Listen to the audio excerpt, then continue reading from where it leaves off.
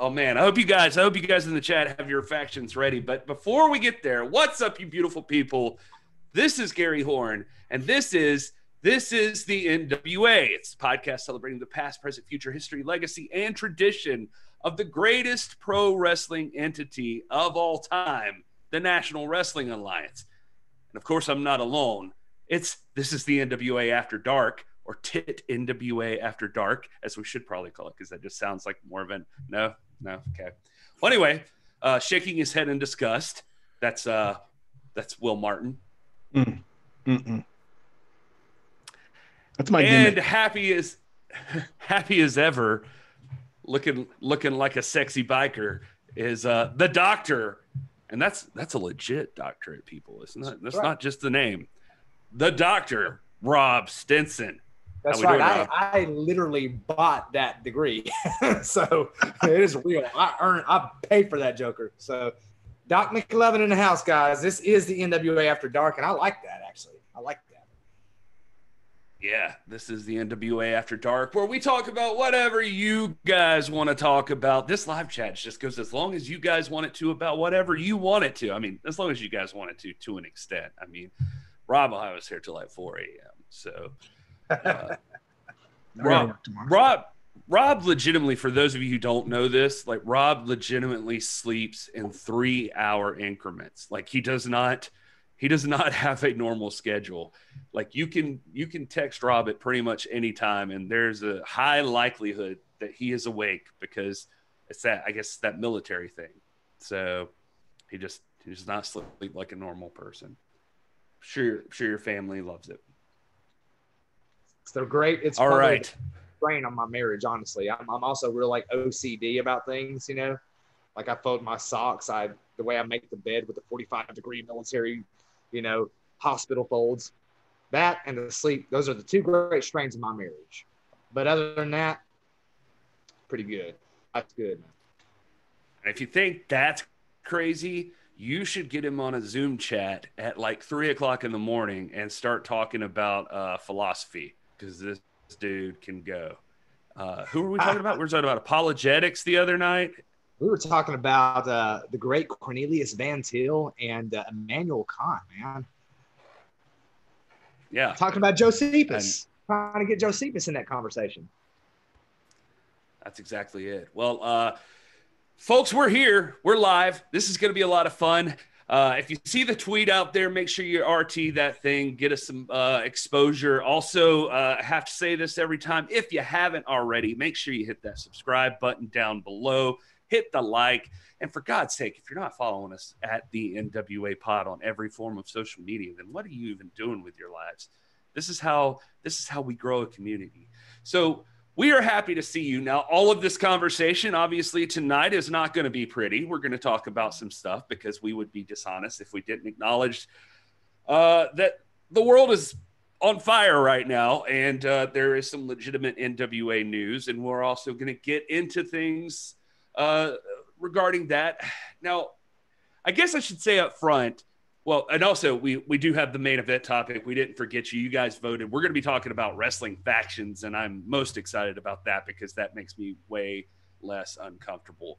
But one thing we want to get out of the way up top, I think, fellas, is I've seen the requests sometimes that we get where you folks are not you folks, it's just different folks ask the question, like, when you talk about stuff tonight, talk about the news going on, and let's all talk about what we agree with or disagree with, or what we believe and don't believe. And that is not a thing I want to do. And I don't think that these fellas do either, because this is a very serious situation. And in the scheme of things, we don't have any information other than a bunch of tweets and a bunch of statements, which we're going to talk about. But there is a lot of accusations. There are accusers, and then there are the accused. And somewhere in there is the truth. And everybody has a right to speak. Everybody has a right to defend themselves. We're not going to pass judgment. We don't know. We don't know everything. Does that seem fair, guys? Is that just announcing that? Yeah. Perfect. Okay. All right. So just getting that out of the way. So if you're in the chat and you're just like, if you want to ask us to do that, we're not going to do that. I'm just not even going to acknowledge it from here. Just not to be. I would say if you're looking for conversation about discussing the guilt or innocence or anything like that, or speculating on that kind of stuff, you can just go on Twitter, because that's all over Twitter.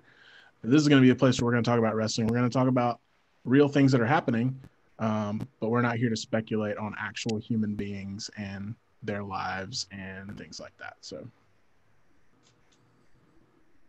right on. I totally agree with what Will just said. So I guess just to go ahead and get this out of the way, and this is, by the way, I don't want to belittle or dismiss or any of this stuff. That's not the purpose here. I'm gonna bring up one thing right now, just because we are who we are, and you're on the channel that you're on right now. But clearly, a big event has occurred in the National Wrestling Alliance. An independent wrestling personality named Liz Savage has accused Mr. David Lagana of some wrongdoing. And if you want the details on all of that, you can see that on Twitter. It's still there. I'm pretty sure it's her pinned tweet, or just search any of this and you'll see it. It's really not hard to find. And I'm pretty positive you've all seen it.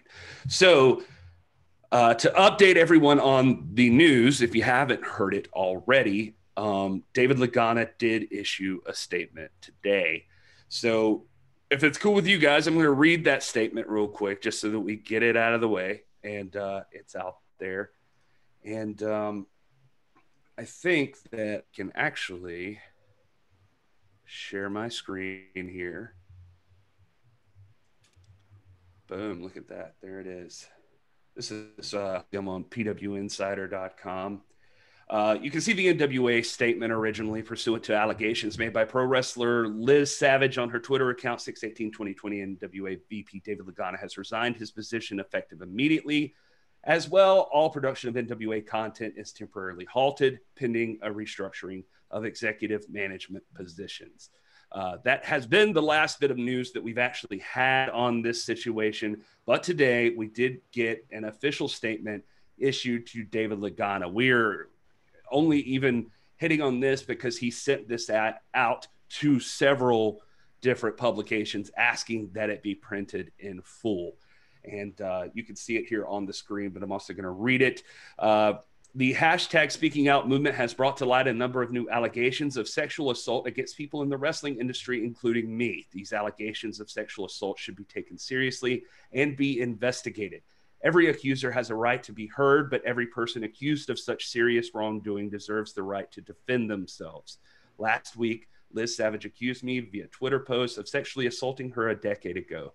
Liz and I were friends for a total of about 5 to 7 years before and after the alleged assault. We first met at a wrestling show sometime between 2006 and 2008 when she was introduced to me as an independent wrestler.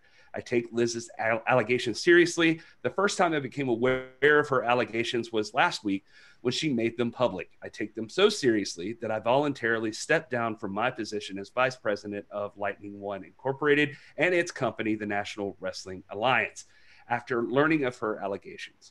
I did so because they predate this position, and I didn't want to involve the men and women of the National Wrestling Alliance during this time. I valued my friendship with Liz. I'm sorry that she feels that I somehow wronged her. However, the incident she described did not happen.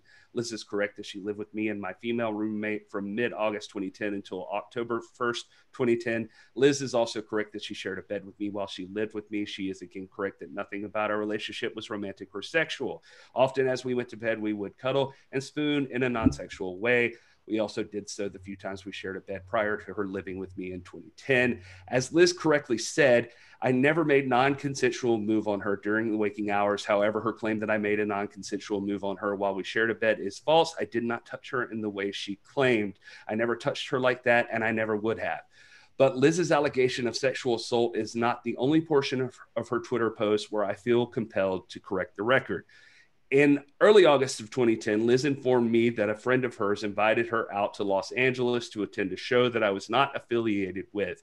Ultimately, she stayed with me and my roommate starting in mid-August. Liz suggested that I did nothing to help her upon her arrival, but as a friend, I offered her all the help I could. This includes taking her to an NWA Hollywood event on August 25th, where I introduced her to those in charge. I was an unpaid producer at the time with the NWA, so I had no hiring or firing authority. Liz also left out the fact of her relationship with my female roommate. While this roommate did not initially know Liz was coming, once Liz arrived, she treated Liz like a sister. She gave Liz food and clothing and drove her to job interviews. They remained friends for years after Liz moved out. But despite their relationship, the first time my then roommate found out about these allegations was last week. Liz claims that I kicked her out of my apartment because of the alleged incident. Actually, in an email I sent to her on September 24th, 2010, I informed her that my landlord stated that per my lease, any guest staying longer than 2 weeks consecutively would need to be added to the lease. The landlord said they are willing to look the other way for 7 weeks. The 7 weeks Liz was with me and my roommate, but would not do so after October 1st. I offered her some of my frequent flyer miles if she wanted a flight home. After Liz moved out of my apartment, she and I remained in contact over social media and email for a few years, even endorsing me on LinkedIn in 2013. During that time, she would occasionally email me about opportunities in the wrestling industry that I did what I could to help with. The hashtag Speaking Out movement is creating change in our industry. I wish Liz all the best in her career inside the ring and out, but I adamantly deny her allegations against me and could not let them go without providing these details about our friendship. You can see a note here that at 4:25, Liz Savage did respond to this statement on Twitter, writing, "Yes, he absolutely did touch me. I put my trust into him as a friend, and he violated me." So I guess sorry for taking so long to read all of that, except that I felt obligated to just get through the whole thing because Lagana did very specifically ask that the statement be read in full or be shown in full on all of these sites. So I wouldn't want to do a disservice to that by not reading the whole thing. That is where we are. David Lagana is still out as the vice president of the National Wrestling Alliance. We are still in a situation where the National Wrestling Alliance is on a hiatus. And I don't have any more news than that. I don't know of anybody that has any more news than that. But we wanted to do our part, given that we are trying to be ambassadors for the National Wrestling Alliance, to just show what's occurred so far in this story. Guys, I'll throw it to you. You've heard the statements there and everything. I know it's an uncomfortable topic that we're dealing with, and it should be. This is meant to be an uncomfortable topic. Did you have anything you wanted to say here or add to this about the situation or what's going on, or statement you wanted to make? No, I mean, it's obviously a horrible situation. One of many horrible things that has come out over the past week. And I mean, we come on here and we're on a public platform and we are live on the internet, and it doesn't do any good in my mind to speculate guilt or innocence. He said, she said, who's right, who's wrong. Because that's the conversation going on. There's tons of people on Twitter leaning both ways, and they're very vocal about it. To me, this just isn't a platform for that. And so I will say it's unfortunate. I hope either way, whatever the truth is, that it comes out, and that it, I side with J. Cal. If you saw his show earlier today, I'm for justice. Whatever the truth is, whatever justice is, that's what I'm for as well. So I echo that sentiment. It's really unfortunate, no matter which way it goes. It's just a horrible, unfortunate situation. But I mean, she said what she said on Twitter. He put out his statement. She responded to that. I don't know if it's going to keep going back and forth or what happens next, but personally, as an NWA fan, it sucks. The situation sucks, and I am hopeful for the future. But we can't not address what's going on, and so my take on it is it just sucks. And I hope I hope the truth wins ultimately, and that's really all I'm going to say about it. Yeah, I mean, nothing more to add. I think J. Cal summed it up perfectly today. People need to respect each other, and I want justice to be done. So that's it. Yeah, I mean, it's tough to have much to say about it. I mean, like I said before, we don't have all of the details, obviously, and these things are going to have to play themselves out. That's all we can really expect to happen. I mean, it's been a rough time in the wrestling world this week, and I think that if you think that if you're a person, I've seen people just thinking like this whole thing's crazy, but I definitely don't think that. The wrestling business, I mean, this is not like something that was just unknown. I mean, I think these stories, like all of these stories, I don't expect that everybody knew that, but the wrestling business is known to be, it has its skeezy moments, basically. And so that's part of the history of wrestling. So it's tough. You've seen some stories come out. Just some folks have, I think one of them I saw has like 17 at last count stories that came out about him. And we're not going to list off names or anything like that, but at this time, it's just like the best way to do it, we feel like, is to lay out and let this thing play out. And we'll, of course, speak on anything directly related to the National Wrestling Alliance and the NWA. But other than that, I don't expect us to go off on long tangents discussing details of everything that's happened. Right. All right. Thing I'd add, Gary, is go that, ahead, Rob, sir. Remember that the NWA and there's no taking anything away from what David Lagana has done for the company and the brand and the re-elevation of it into national prominence. But the NWA is bigger than one person. One of the people that we really love who carries a lot of the weight in the company is NWA Marine. And she does a lot of work backstage. Joe Cephas does a lot of stuff. Nick Aldis commented on this the other day. The NWA is going to be okay, guys. This is still one of the it's been a tough week, no doubt, but this is still one of the most vibrant times in the history of wrestling. We're still living in good times, and we're in a bit of an ebb right now. And when things like this get addressed, it's time for us to confront problems and start to examine ourselves. And I think a lot of workers in wrestling have the same mentality that we've got to start examining ourselves and what's acceptable. I don't want to get into so much about what Marty Scurll said, but Marty Scurll, I think, for to his credit, he said, look, whatever happened, I had a role in making professional wrestling uncomfortable for somebody, and that's not right. Wrestling should not be uncomfortable for people. So, wrestling is good. Wrestling is healthy. The NWA is healthy. We're going to survive this. We've survived FBI racketeering investigations. We're going to get through this. Nick Aldis has still got about 600, 700, 800 more days in the title reign before he drops it. And then, of course, he'll pick it up again for a third reign. But we're on sound footing, guys. It's going to be okay. We're here to serve up gravy cake, be happy and positive, and celebrate, as Gary says, the past, present, and future of the greatest wrestling entity in the history of the world. That's what we're here to do, and we're going to keep doing it. Yeah, so top that, Will. Oh, I'm not even going to try. It's the power of positivity right there. Yeah. No, I think we said this on the live chat last time as well. Yeah, the NWA is made up of too many amazing people.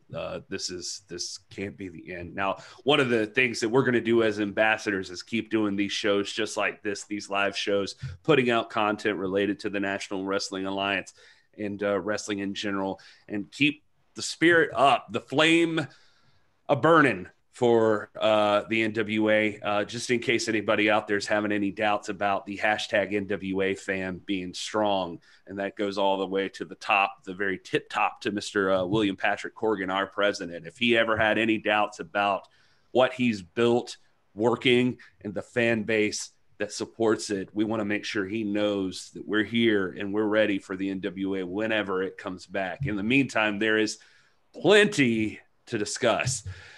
And so I guess with that, we'll move on from the heaviest stuff of the evening. God, I hope. So that brings us into what else have you guys seen this week? Anything you want to discuss before we get into our main event topic? Any wrestling news you found interesting? Yes, it caught me off guard, and maybe you guys knew this. I've not been reading my Wrestling Observer and all that stuff this week, but it caught me off guard that Crimson and Jax Dane made a return to Impact. Yes, Jay Cal brought that up today. I learned about that from Jay If you're Cal not watching Jay Cal, you're not watching. You got to watch Jay Cal's show, man. I will not knock Jay Cal, by the way, who is an amazing ambassador also for the NWA, and the Alliance blog is fantastic. But I'll tell you where I learned about it. If you guys follow at the NWA Pod on Twitter, whoever's posting over there definitely talked about this the night it happened and posted a clip. So you guys can go back and check that out. I'll direct these guys to that site also. I have to give that a follow. Yeah, but there's a lot going on, man. They got The Last Dance going on Netflix, The Last Ride, The Undertaker special. I haven't been watching. What'd you say the name of the podcast was? At the what? It's at the NWA Pod. You should check it out. It's fantastic. I'm telling you, man. After I went back and I did see that.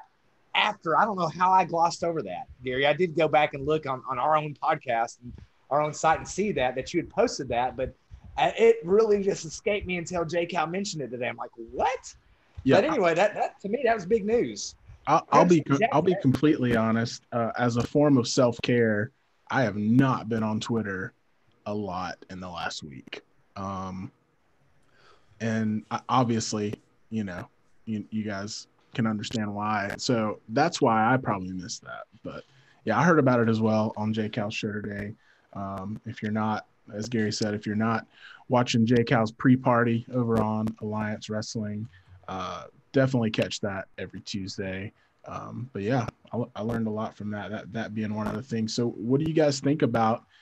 So I've heard that a lot of people, I talked about Deonna Purrazzo a couple of weeks back. I know that she at the time was on a kind of one-off contract deal. She wasn't under, full-time contract. It was just kind of per appearance. And so I'm assuming that's probably what Jax Dane and Crimson were appearing under. So we don't know for sure, but I mean, what was you guys' thoughts when you heard that? I was shocked. I mean, I guess I'm happy to see him getting some success and getting an opportunity to work. It was the same night as Ricky Starks debuted on AEW. So that's why it stands out in my mind, because I remember just watching television and getting DMs or texts from people about these things. And like, I got a text from a buddy who was like, your boy Starks is on AEW. And I'm like, what? So I turned on AEW. I wasn't actually even watching it at the time. And then somehow I was posting about it on social media and saw on Impact it pop up that Crimson and Jax Dane were showing up on Impact. And I remember just being tweeting out, just what is happening right now? Why is this happening? And, yeah, man, I mean, I can't do anything but be happy for the guys, if they get a chance to work and make some money. I mean, what else can you do? Yeah. I mean, I want them in the NWA, obviously.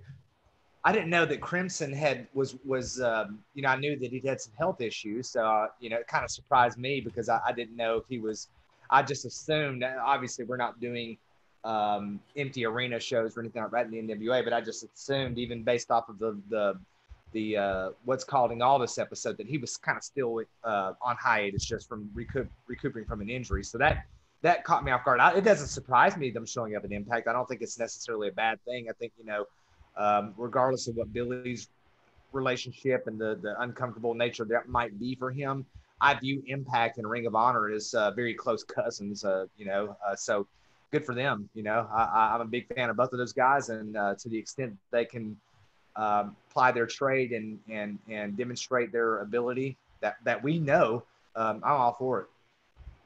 Yeah, and I think, Ricky Starks is obviously a different story because he ended up signing a contract that night. Tony Khan actually tweeted out that, when he wrestled that match against Cody last Wednesday, it was a one-off appearance, but after seeing that match, he signed him. That's what Tony Khan tweeted out. So that's a little different. There's definitely a contract there. Happy for Ricky, but I'm equally happy for Jack Stain and Crimson because there's only a handful of wrestling companies operating right now. I mean, AEW and WWE, obviously with their TV contracts, Impact started back up, and then I know Championship Wrestling from Hollywood starting back up, which is great for Marquez and those guys. But other than that, I mean, everybody's kind of on pause when it comes to live wrestling and stuff like that. So the fact that they were able to, even if it is a one-off appearance, to get in there and get some ring time and get some TV time and put their names out there,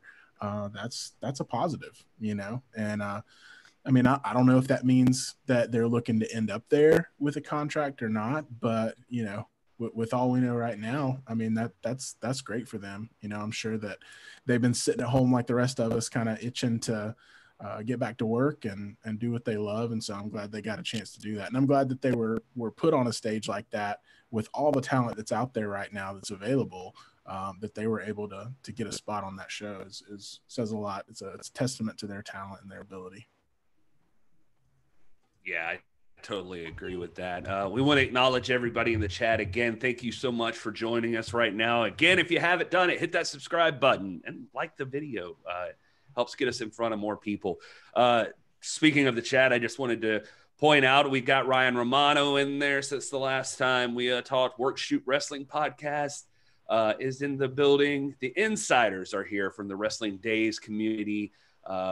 And of course, J-Cal, who we've been talking about. See, we didn't even know he was in there until right now, and we've been kidding his butt this whole time. So how about that? I'll just throw to you guys in the chat room what you're saying about some things we've been talking about. Sorry if I missed it up until now. WWE Front Row, one of our favorite people in the world. We don't really know what happened, of course, only knowing what's been posted officially, but I believe the NWA will pivot and continue to blossom. Only time will tell if Mr. Lagana returns. That is 100% correct. Dave Wills is in the chat. Look at that. It's still real to me, Dave. Good to see you, buddy. Alliance Wrestling with Gravy Cake. Love seeing that. Hashtag Gravy Cake, everybody. Let's see here. What else? Wrestling with the MMA says hashtag Strictly Resistance will be taking Sweet Charlotte from Aldous Stinson. So I feel like you got to have a representative. Like who's gonna be your guy? Don't get him stirred up that quick, that early in the show. Let's give him. I'm not taking the bait. I'm not taking the bait wrestling with the MMA. We've done hashed this out. It's all right. It's not even debatable. Yeah, Dave Wills in the chat saying the darkest hour can be before the dawn. It may be better than we ever saw it before. That's damn right, Dave. You tell him. Beautiful. Dave knows what's up. He's got that history. He knows what NWA's been through. Dr. Red Tyler in the house. I don't trust that guy, but he's here. Let's see here. Who else?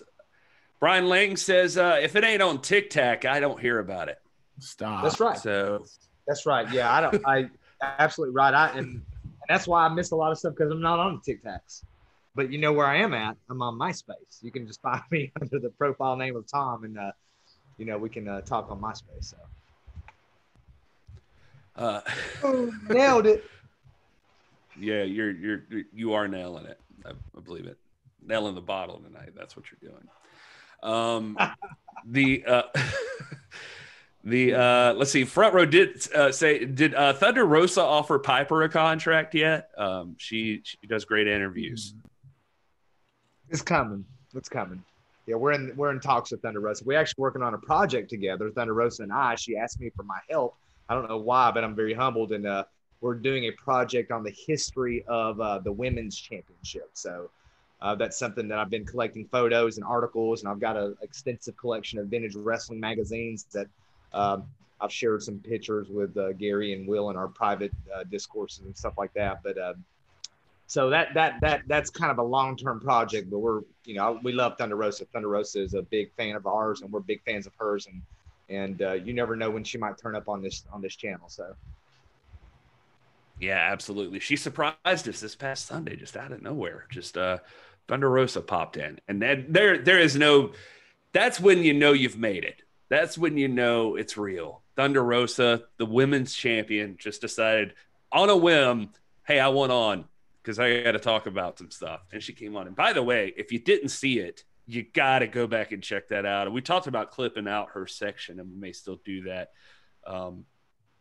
She's her whole segment in that show is absolutely must see. You've got to hear Thunder Rosa talk, especially in light of everything going on in the world right now. It's just good to hear that positive voice. And actually, it's worth mentioning, since we're talking about news items, she talks a lot about it, but it was announced also this week that Thunder Rosa is launching Mission Pro Wrestling, and it is an all-female wrestling company. And by all-female, not like just in the ring as well, behind the scenes, everywhere, from the camera operator to the booker to the general manager to all of it. It is all females. So that's going to be an interesting project, and you'll see a lot of support of that from us because we love our champ. And of course we get to talk to her a little bit about what that means, what reservations she has. Has there been any discussions about the NWA women's title being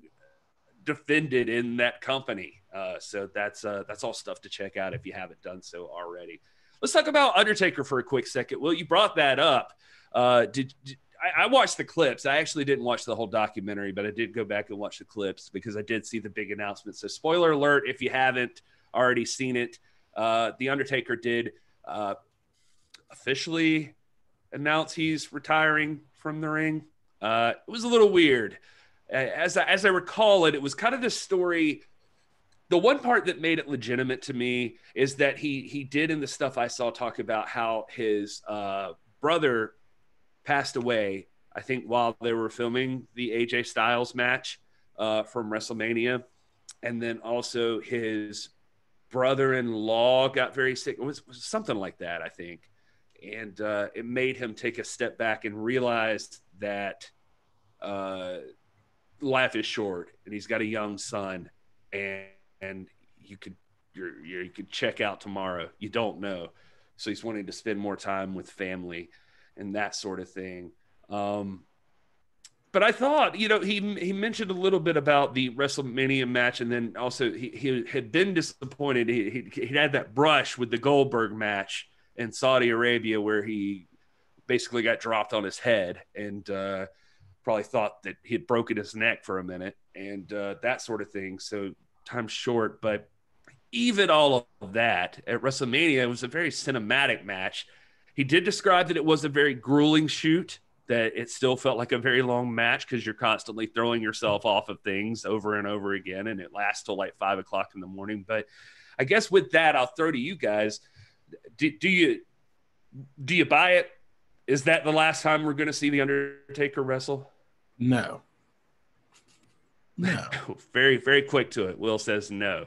No. Well, he said, and I think Rob brought this up when the three of us were talking about it offline. I mean, he did add the caveat in there, unless Vince really needs me. Let's be honest, Vince is always going to really need him. I mean, every time WrestleMania season gets close and they're looking at the card or there's injuries or something like that, Vince is going to get into that panic mode, and you're going to want the lights to cut out and to hear that gong. And I don't think it may be cinematic, or it may be in the ring. I don't know. And I mean, also the fact that that cinematic match with AJ Styles, it was really great. I will say that it was awesome to watch. It was a great way to cover up the shortcomings just due to his age and things like that, that we see in the ring and stuff. But I at the end of the day, I think when he sits back and thinks about it, he's going to want to end his career in the ring in front of fans, and to get that send off that not only he deserves, but he probably wants. He probably wants at least one more moment in the ring with an arena or a stadium at WrestleMania or something like that. So, I think what he said was valid in the moment, just because the situation that we're in, and probably how he feels right now just because of life and everything like that. But I think when the time rolls around in the next couple of years, we'll see him in the ring again in front of a crowd, and that might be it, or it might not. Who knows? But I don't think we've seen the last of Undertaker. Man, I've got a million thoughts. I'm not going to say them all, but I'm going to try to be organized about this because I just really respect the world out of the Undertaker. I think the last point that Will made is very good. I think it would be appropriate for Taker to end his career in front of a crowd, and he talks about how hard it is to walk away and how he gets that itch and how it just burned at him that he wasn't working the WrestleMania that one year, and it's just the other part of me is like, this could be it though, because I think the Undertaker being a statesman, he's one of those ones where I don't care who you are, wherever you are. Undertaker has got to be on everybody. He's on somebody's Mount Rushmore, and very rightfully so, of greatest of all time. He was so humble, but he's also so responsible with the business and what his body can take. He's responsible to his family, his kids, his daughter, and his wife, Michelle McCool. So I don't think that he wants to do anything, and he's so cognizant of his legacy, and wrestlers along those lines are very, very critical of their own ring work. And I don't think that he wants to put anything out there as a testament to his career that can't live up to the legacy that the Undertaker is. And so I'm not going to say, I'm not 100% sure that we've not seen the last of the Undertaker. Of course, if Vince needs him, he'll be there. But at the same time, I think Vince loves the Undertaker. They have a relationship, and I don't think Vince, is eager to put the Taker in a position that's going to be compromising to him or his legacy. I just have to say that, one, as an NWA fan primarily, let's not forget that Mean Mark Callis, Mark Calloway, is an NWA guy. He started out, in various promotions before he landed in WWF, and one of those was NWA when he was half of the Skyscrapers for a while, and he was imposing then, and then he took that and parlayed that career to something that's just unmatched and unparalleled. And I think that he is one of those ones who's like universally respected. It's just like, I can't, there's nothing in the world like the respect of your peers, and he has it. And for me, and we've talked about this before, the older I get, being a military guy, I've never been a sensitive person, and that's not anything to brag about or anything. It's just I haven't. That's not what was in my makeup. And the older I get, especially when Petra came along, I've gotten a lot more sensitive as a person and much more introspective and self-reflective and self-critical and all that. It really was very moving to me. It's very moving to me to see the Undertaker, the dead man, the great American badass. It's very moving to me to see him get choked up and to be self-critical too, because I don't know, I guess like those of us who have prided ourselves on being strong and putting out a tough exterior, it's neat to see someone like that who we respect and venerate just be vulnerable, And so if you haven't seen it, again, I think Work Shoot Wrestling pointed out that 1, 2, and 5 were the best episodes, and I have to agree with them. They are. 3 and 4 are hard to watch. They're tough to watch, but it is a great series, and I don't want to spoil anything, but this is one that I like Will. I had to detach from Twitter some this week. We've got some other projects walking on, but I wanted to give this a fair watch. And we're actually, my wife, who's really into the Undertaker too, she's not been able to see it all, so I'm going to go back and watch it a second time and try to pick us on some things. But I cannot. This is some serious journalism right here. And again, if you're Undertaker, you're probably not watching, but if you are, hats off to you, man. You deserve the best send-off that anybody can get. And if that's your last match, there's no tarnish about your career. You're one of the greats, man.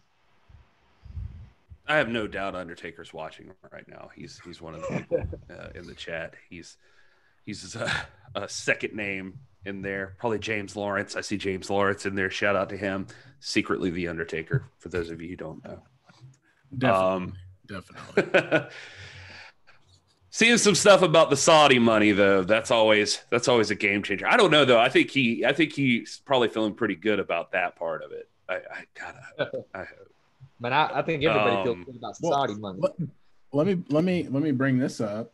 Just, speaking of James Lawrence, he said make him a booker. I mean, what, is there another capacity besides being in the ring that you guys could ever see the Undertaker in, or is his aura and mystique, he can only be that in-ring talent? I mean, is there any other iteration of the Undertaker that could be present in WWE? He's one of those ones that I think is going to be essential to the WWE forever. Like I see him in an ambassador role. 10 years ago, 15 years ago, before fans got smart to it and before the internet killed kayfabe and all that, maybe not, because he has to be the dead man, But now that and the Undertaker had a hand in this production himself, and he showed he let the world into his life in a way that he's never done before. And I just see, to me, it's like when I think of like the essential, you can go back, and the WWE's got a storied legacy too, with guys like Buddy Rogers and Bruno and Pedro Morales and Bob Backlund. But at least from like, the 89 to 90 on, the Undertaker is one of the greats, and he's probably one of the greatest of all time. And I can't see a world in which the Undertaker's not play some sort of role in the brand, whether as an ambassador or whether back there doing shot calling and booking or whatever. But yes, I believe he's always going to be present. The Undertaker isn't going away. Well, that's what I can see him. I just wonder about what that would look like. I mean, obviously, could you imagine Undertaker on commentary? Just like in his. I was actually going to say that. Yeah, I was going to say, I mean, the thing with it is like when you were asking at first, I was like, of course, any role. But I would say any role that's not on screen. I can't picture the Undertaker. And maybe, and that's probably what I was asking. Is there any on-screen role where he's not choke slamming people in the ring that, and getting that 20-minute long entrance that you could see? Personally, I couldn't. I feel like, I don't know. I think if he's going to be on screen, he's got to be the Undertaker, and he's got to be a wrestler, and so. It's weird. It's weird because it's, he could surprise us and show up for commentary, but I don't know why I'd want to. I mean, the guy's done everything you can do, and I can't imagine that he needs a paycheck that bad or anything. But if you want to talk about like with, there's a writer's room, so I doubt he ends up in a booking scenario. But as an agent or something like that, a guy who throws together matches, coaches other wrestlers, there's probably he's on par arguably with anybody else in the business as far as something like that would go. So he'd be invaluable in that kind of role. But yeah, man, I can't see him like. Did it impress you guys watching that? How like humble he was, like how he would solicit input from what I mean, and this is no shade on anybody, but lesser talents, lesser names. I mean, we're talking about the Undertaker here, and he's in there, asking people if things were okay and all that, and you can see like he appreciated everybody. He kind of jokes about him being the Godfather and people coming up to him to pay tribute, but then he's like very sensitive to that, and he's very keen on like, and he's just such a humble guy, man. I mean, like this is a good man. The dead man is a good man, and did that strike you guys at all when you saw that? Yeah, a little bit, but I mean, I mean, probably not as much as it did for you. I mean, Undertaker's so mysterious, but I never assumed that he was a jerk. I figured being around that long, he's probably got a good attitude backstage and gets along well with everyone. So that kind of checked out for me. Yeah, and it wasn't that I don't think that he doesn't get along. I think like what really impressed me, I guess, or what really hit me, like when I see something, I'm like, gosh, man, look at this. It's that scene where Taker's kneeling down and Hunter comes up to like coach him, to like, I'm like, this is the Undertaker. The Undertaker don't need no coaching. This is the dead man, But he talks about that, and he how much he appreciated it and how it empowered him and everything. And you can see like it's neat because I'm with you, Will. Like he's always been shrouded in mystery, and it was really just kind of surreal to me to see that veil torn back. And again, I'm not a WWF guy. I'm not. I mean, I like to stay informed, and I want to know what's going on, like you guys do. But I've always respected the Undertaker. He's my favorite WWE personality. He's my favorite, bar none, of all time, next to Flair. Flair's an NWA guy, but next to him, it's Taker. You know. So for me, it was just like to see people coming up like Kurt Angle, you know, giving him the kiss on the forehead, and the Triple H conversation, and you got Christian coming up to him, and those guys like just encouraging him, and he like he needed that. It really it was weighty, you know, it was heavy for me to watch. You kind of get that impression too when like Ricky Starks would post those videos back in the day. I remember where he got to have a sit down with Undertaker and stuff, and that was the first time I recall ever seeing Undertaker like that. Like if you go back in some of Ricky Starks' old posts, he was definitely, you know, just very approachable. It seemed like I would have never guessed that. I've met Undertaker, and he was very frightening, and so it was just a different version of him than I recalled. But you know, I was telling Tanya about that story last night, Gary. Oh yeah, yeah. He got beat up by Undertaker. yeah, he was gonna beat me. So you know, different strokes, I guess. Let's see what else happened in the news this week, folks, that we can talk about. What's the chat going on? Again, hit subscribe if you haven't so far. Alliance Blog says seeing Taker on commentary is that much different than seeing Stu Bennett on commentary. I'm not 100% sure what you're going for there, J Cal, but like Stu Bennett I think Stu Bennett's pretty fantastic on commentary. Like I was pretty impressed with him. He just, and he's got that voice that it feels like it's got some gravitas to it. What he calls it, it sounds clean and professional, and just like it adds I know it's probably like the stereotype for a British voice, but like just the elegance that it brings to it, just hearing Stu Bennett. The one thing I do enjoy about a wrestler being on commentary, though, is a guy like Stu Bennett, when he's speaking, you're getting it from the perspective of somebody who's actually been in there. And so I do kind of dig that aspect of it. But yeah, I don't know personally. I don't know if you guys had any thoughts on that. I'm just gonna do this so you guys. I was not quick enough. I was trying to move it to gallery view so everybody could see both of you. Look, I like Stu. I don't know. You know, I can't add anything to what you just said. I like him. I like Joe Galley. So but I also know that Jay Cal has got a better sense of things than I do. So if he's got issue with that, I'm probably going to just defer to him. It's like, I'm wrong and he's right. Yeah. Why don't you do that with me? I do. Every day when we're off a line and we just talking, the three of us, I'm always giving in to y'all, man. Y'all beat up on me.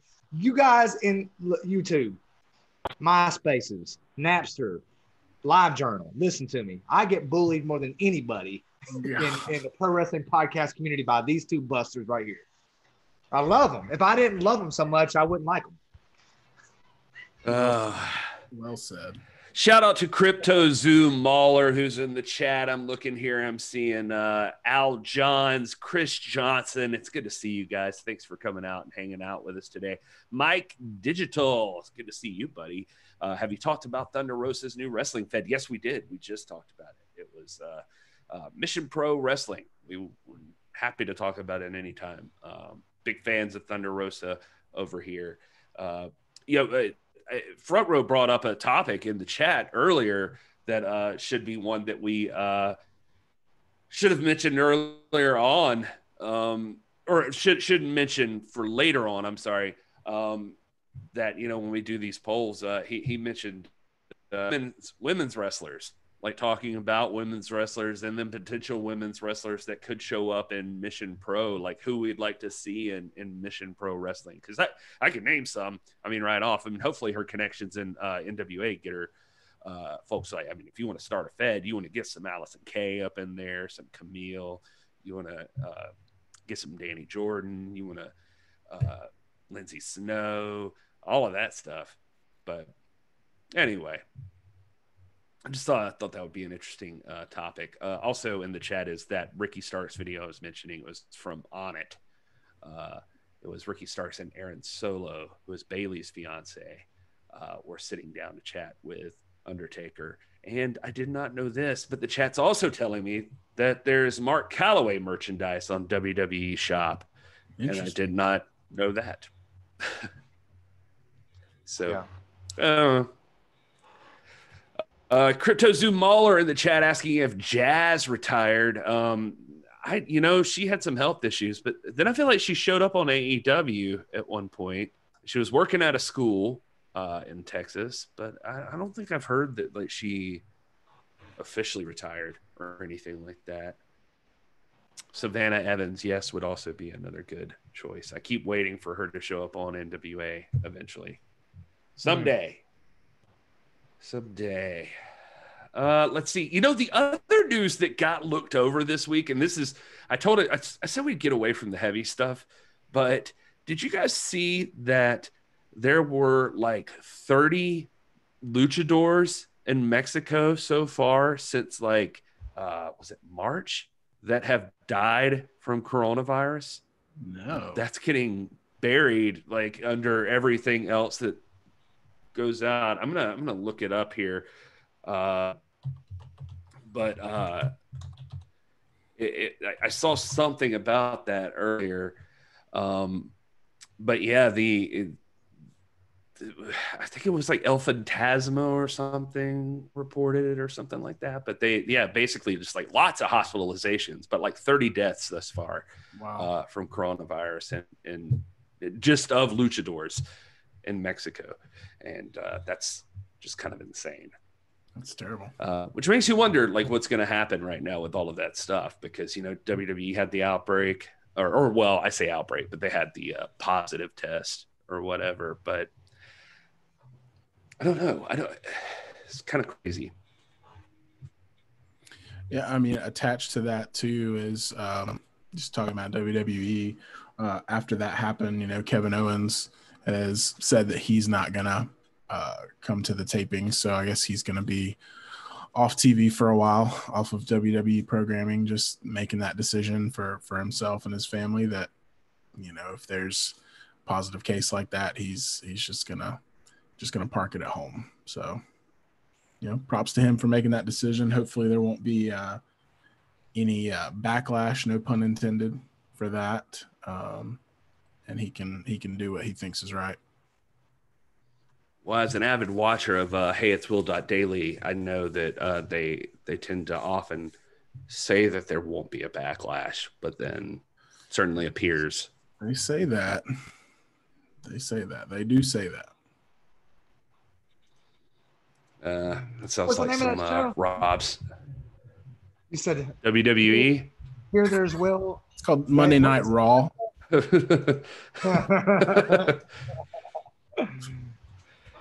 Oh, Crypto Zoom Mahler's pointing out that Black Demon 2, who won the Pendragon Cup, was a corona victim. Yeah, I think I'd heard that somewhere. But yeah, thanks for pointing that out. It's crazy.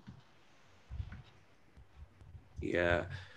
I was looking here to see if I could find the exact article that I was looking at. I'm pretty positive I saw it on the Observer like yesterday or this morning or something like that. But insane.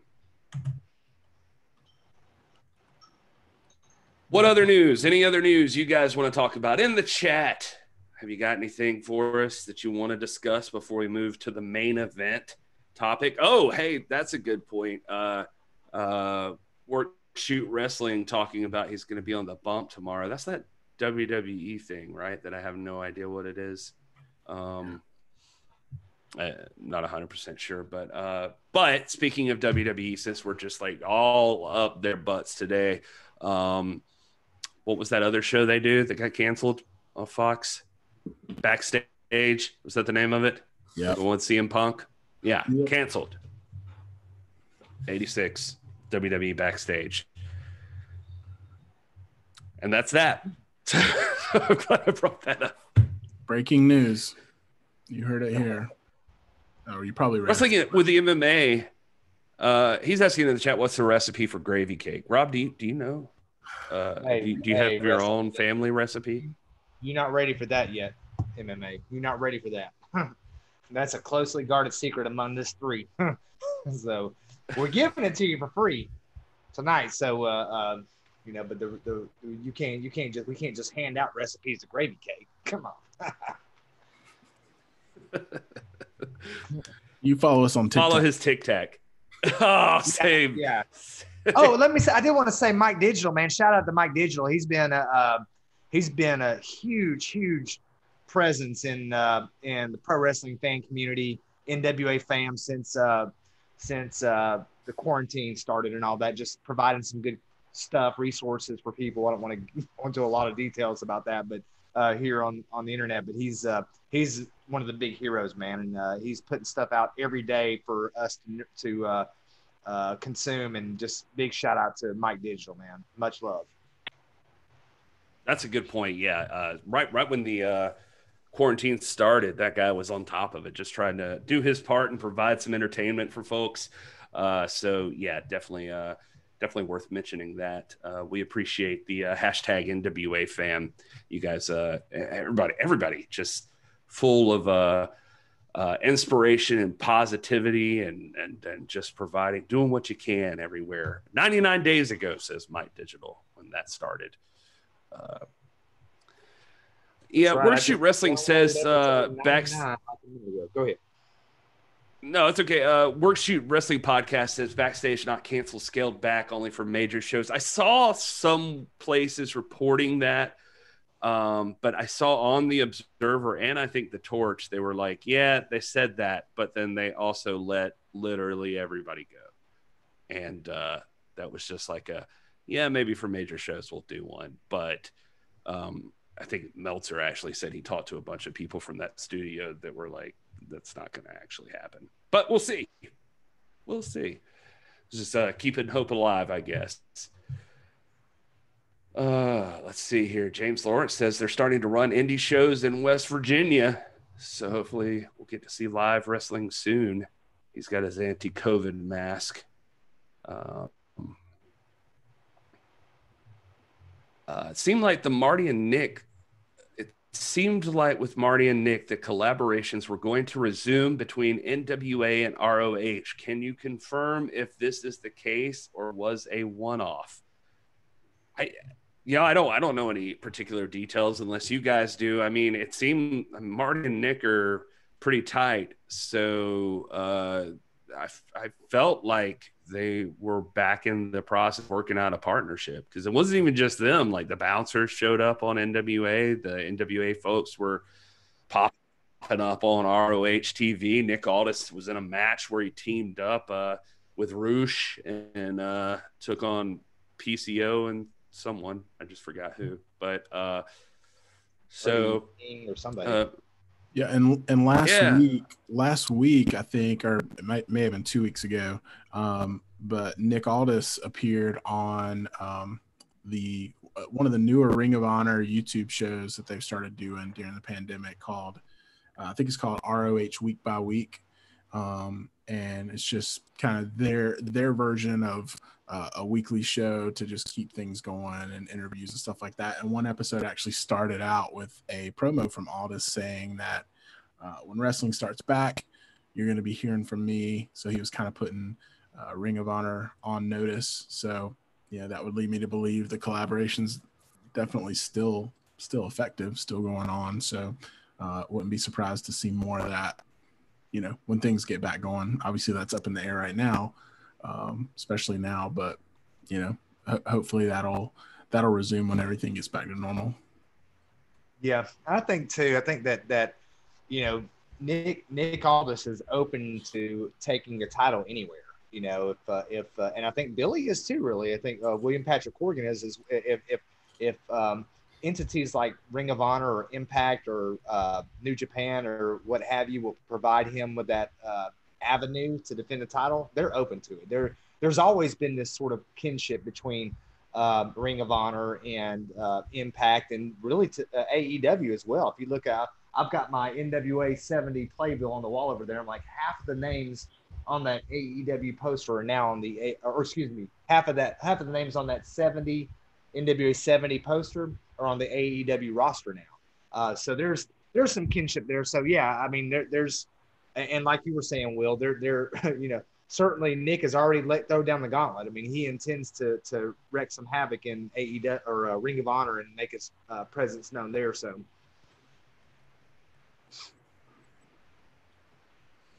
All right. Obviously, folks, if you haven't already, I'm just going to keep saying it throughout the show. Hit that subscribe button. We love you guys, and we're grateful to have you all here hanging out with us. And share this on social media if you like the conversation. You want to keep talking about wrestling. We love having you guys here, and it gives us something to do. It's really boring if it's just the three of us because we talk too much as it is. So it's nice having other voices. WWE front row. I love how creative people have been during this time, keeping themselves relevant through fresh content. We were seeing a whole lot of that. I mean, the biggest disappointment for me so far with the NWA shutdown is going to end up being the fact that we were seeing some really cool stuff and some real evolution in the programs that Carneyland was putting out, from like What's Causing All This and Inside the NWA. And Rob would deny this until the day he dies, but the Eli Drake show. And I was interested to see where Girl Power went. So outside of even the weird Carneyland show, I'm disappointed that we don't get to see those shows. I wish we could do something about that. Because I really enjoyed the discussions that were happening on those. Which one would you guys miss more, though, do you think? Just curious. Of the Carneyland shows? Yeah. Probably I've really valued the What's Calling All This segments. And probably next to that would be Inside the NWA.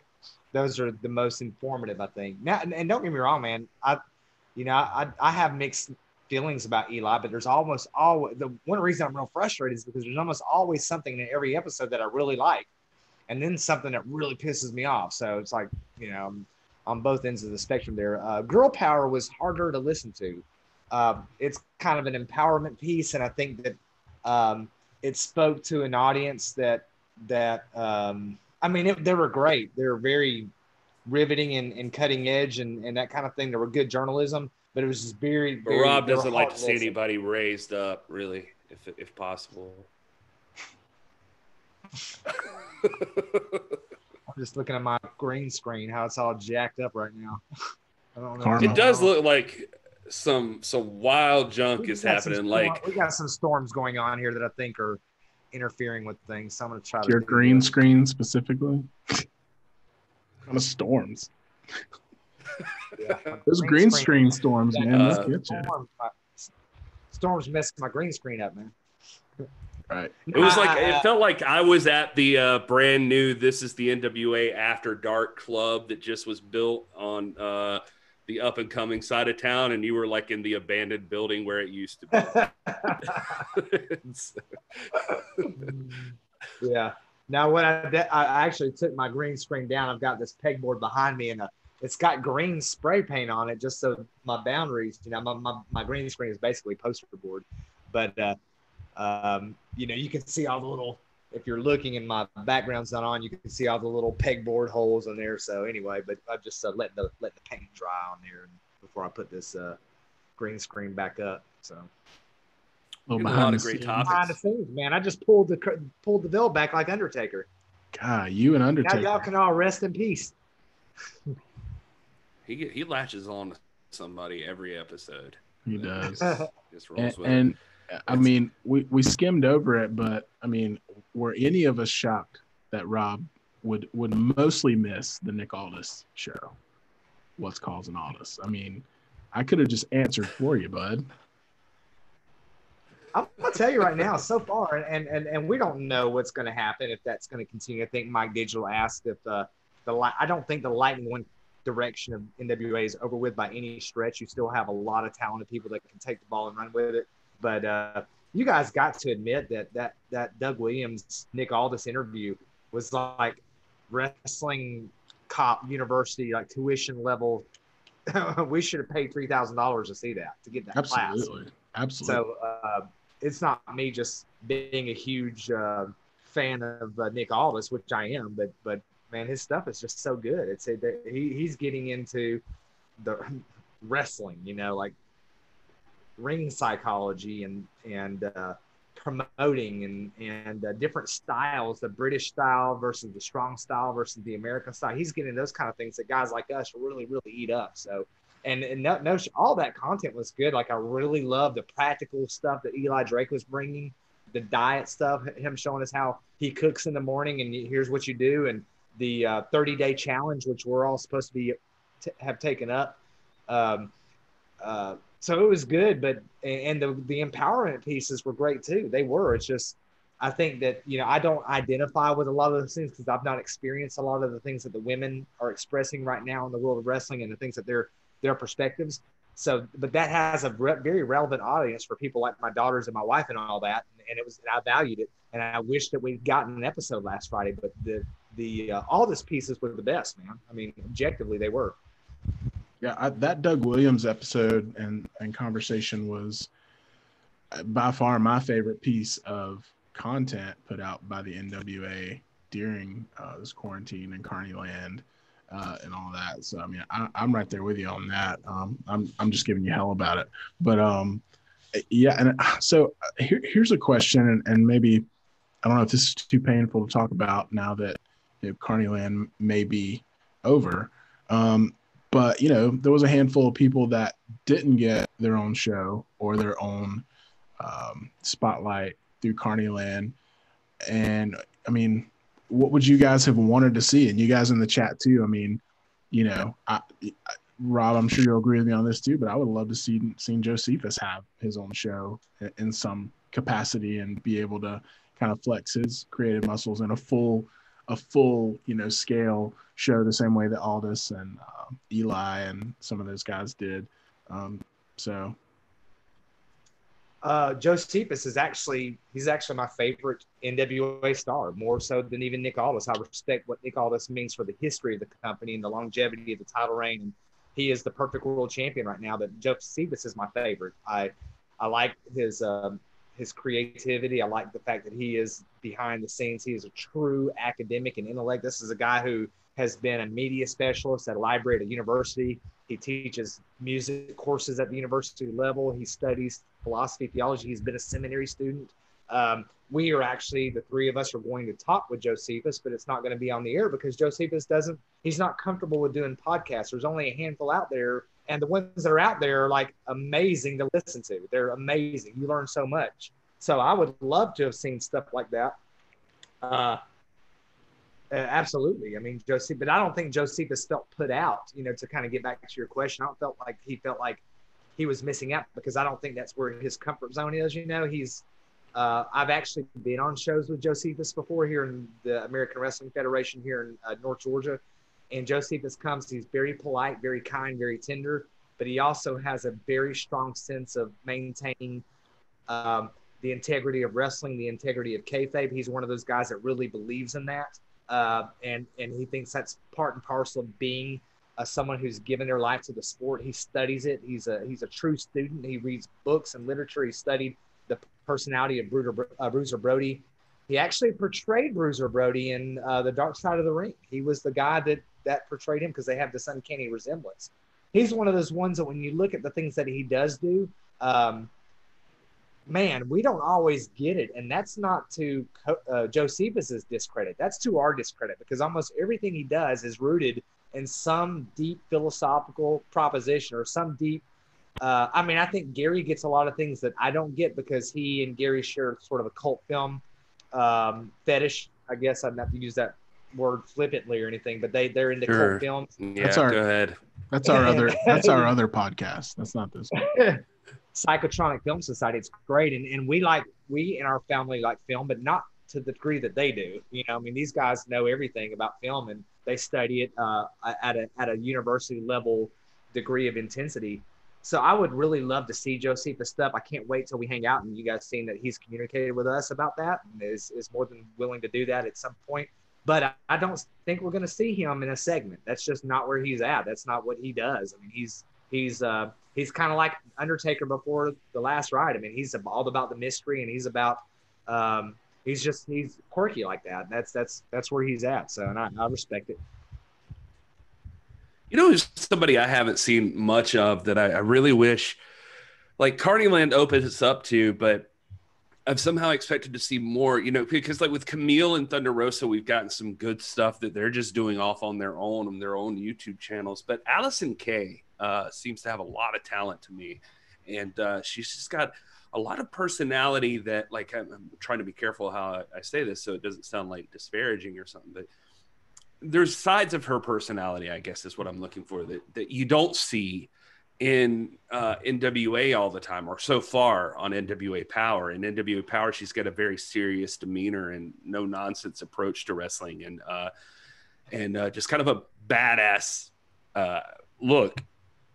Whereas with Carneyland, we've seen stuff like her Carneyland College segments where she's like teaching promo class, or Esther Addington character coming out. I mean, I assume that they have some connection.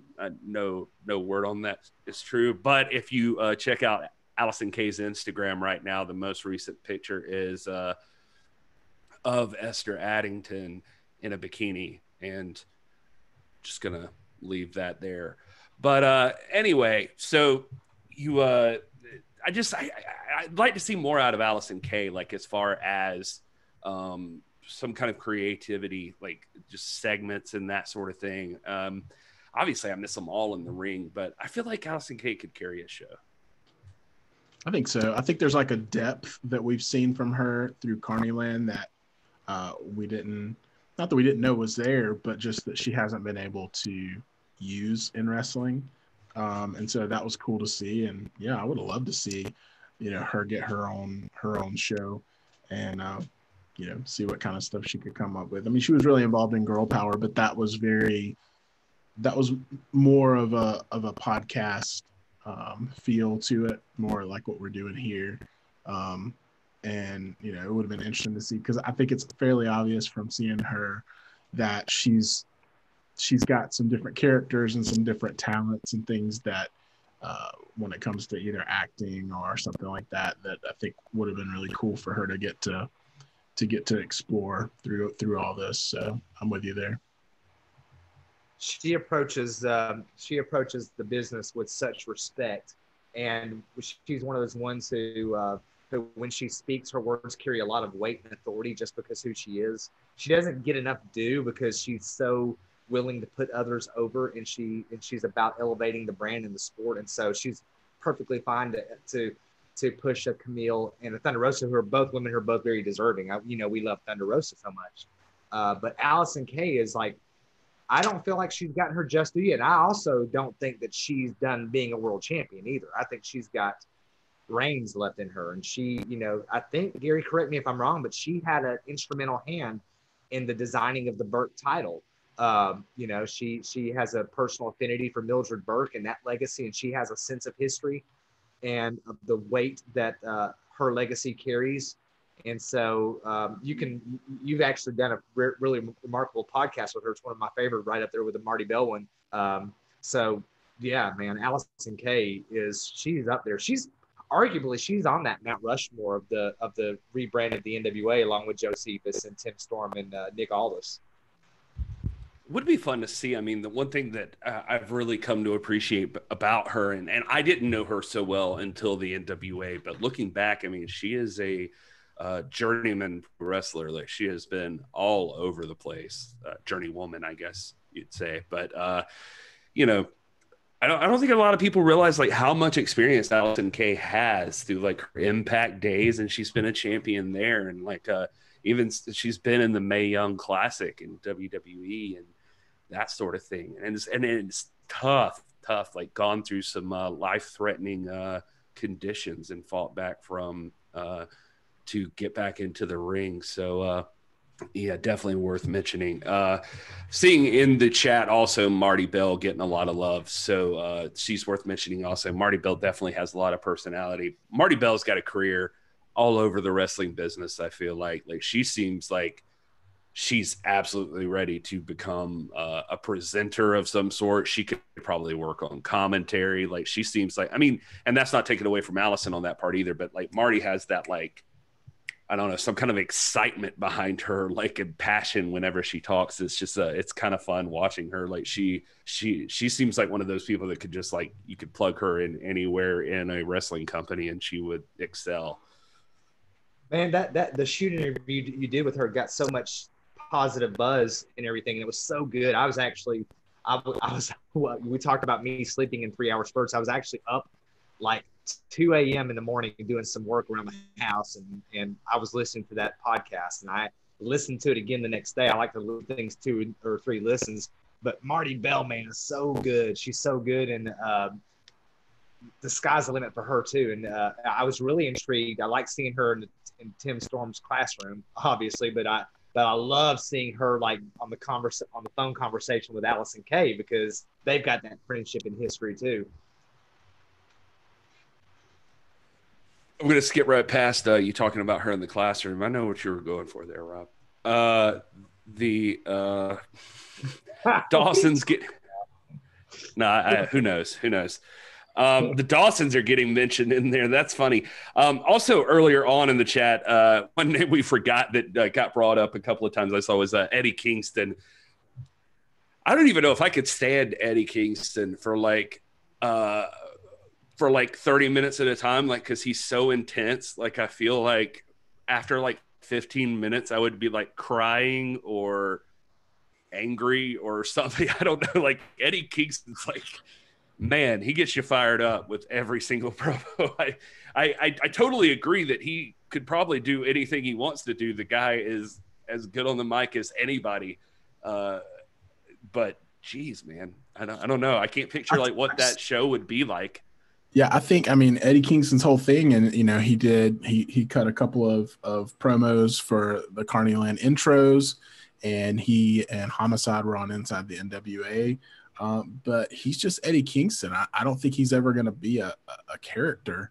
And so, I mean, if he had his own, you know, hour-long show, it would just be an hour-long Eddie Kingston promo. And I'm right there with you, Gary. I'd be like, by the end of it, I'd be punching a wall or something. I'd just be so fired up and so, like, you know, ready to go. I'd probably go, you know, sign up for some martial arts classes or something and start getting, you know, or trying to get in like a back alley brawl or something. So, you know, I think he was used in a good capacity throughout all this. I'm glad that they found places to use him where he would fit in, and cutting those promos was I thought that was excellent. But yeah, I'm with you. I don't know.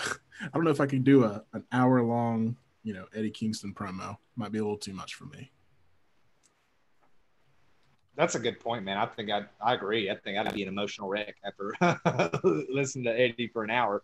And I love to listen to him. That's just the thing, you know. It's like what Will's saying. If you listen to him and you want to go, you know, hey, Tanya, I've got a new goal. We're going to climb Everest here in 2 weeks. We're going to run the Chattanooga Triathlon, Ironman. And he's so inspiring, and it's because he's authentic. He's not a character. The best personalities are not characters. That's what the NWA does so well. These are authentic people. Authenticity has been one of the buzzwords that we've mentioned quite a bit in our show, in our podcast. And you know, and he more than anybody represents that. You know, his voice. You just feel the emotion. You feel those years of growing up under hard conditions and the things that he's seen. I love when he was talking about how, because I identify with it as well. I tell people all the time, you know, if you listen to Piper's Notes, you hear one of our missions is to show that wrestling is a high form of culture. You know, it's not trashy entertainment or anything like that. It's very high form, which Marty Bell talks about. She studies dance, and she feels like this is the culmination of all these different forms of art, which I fully agree with.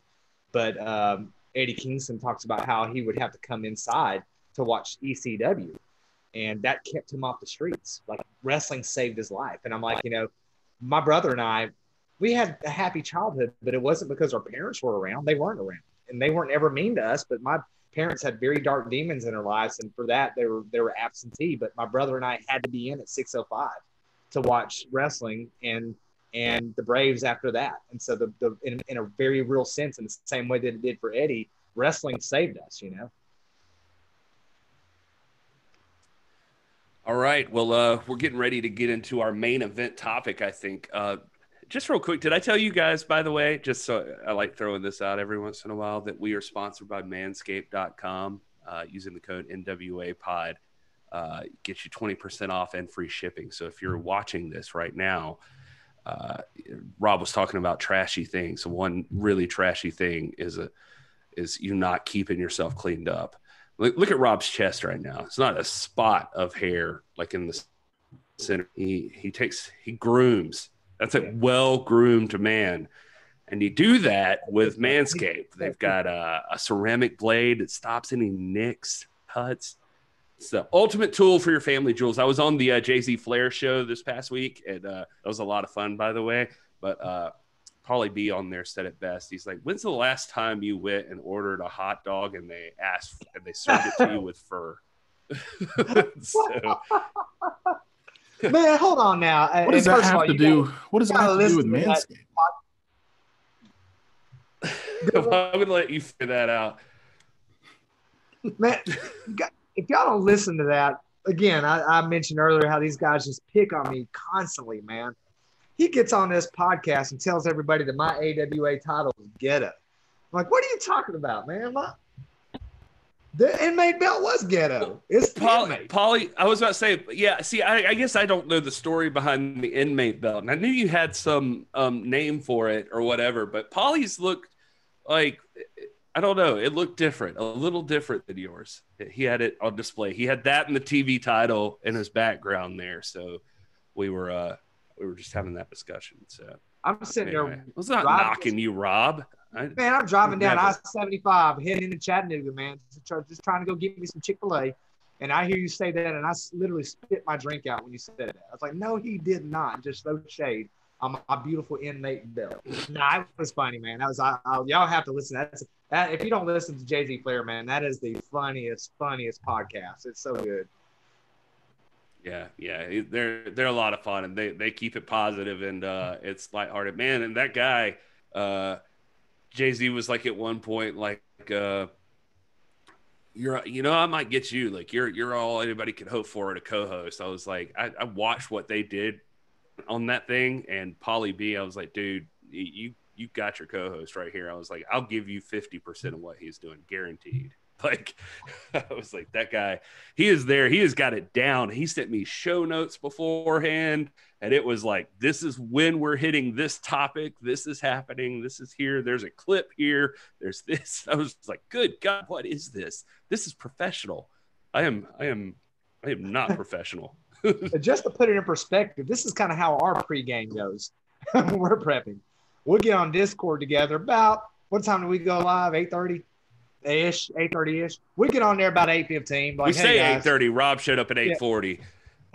I had a frozen pizza in there. We left him in the waiting room for 10 minutes just to teach him a lesson. Gary sends show notes. Let me look in here. Let's see. What? Y'all ready? That's a show note. Are y'all ready? Oh yeah. We doing this? We doing this tonight or not?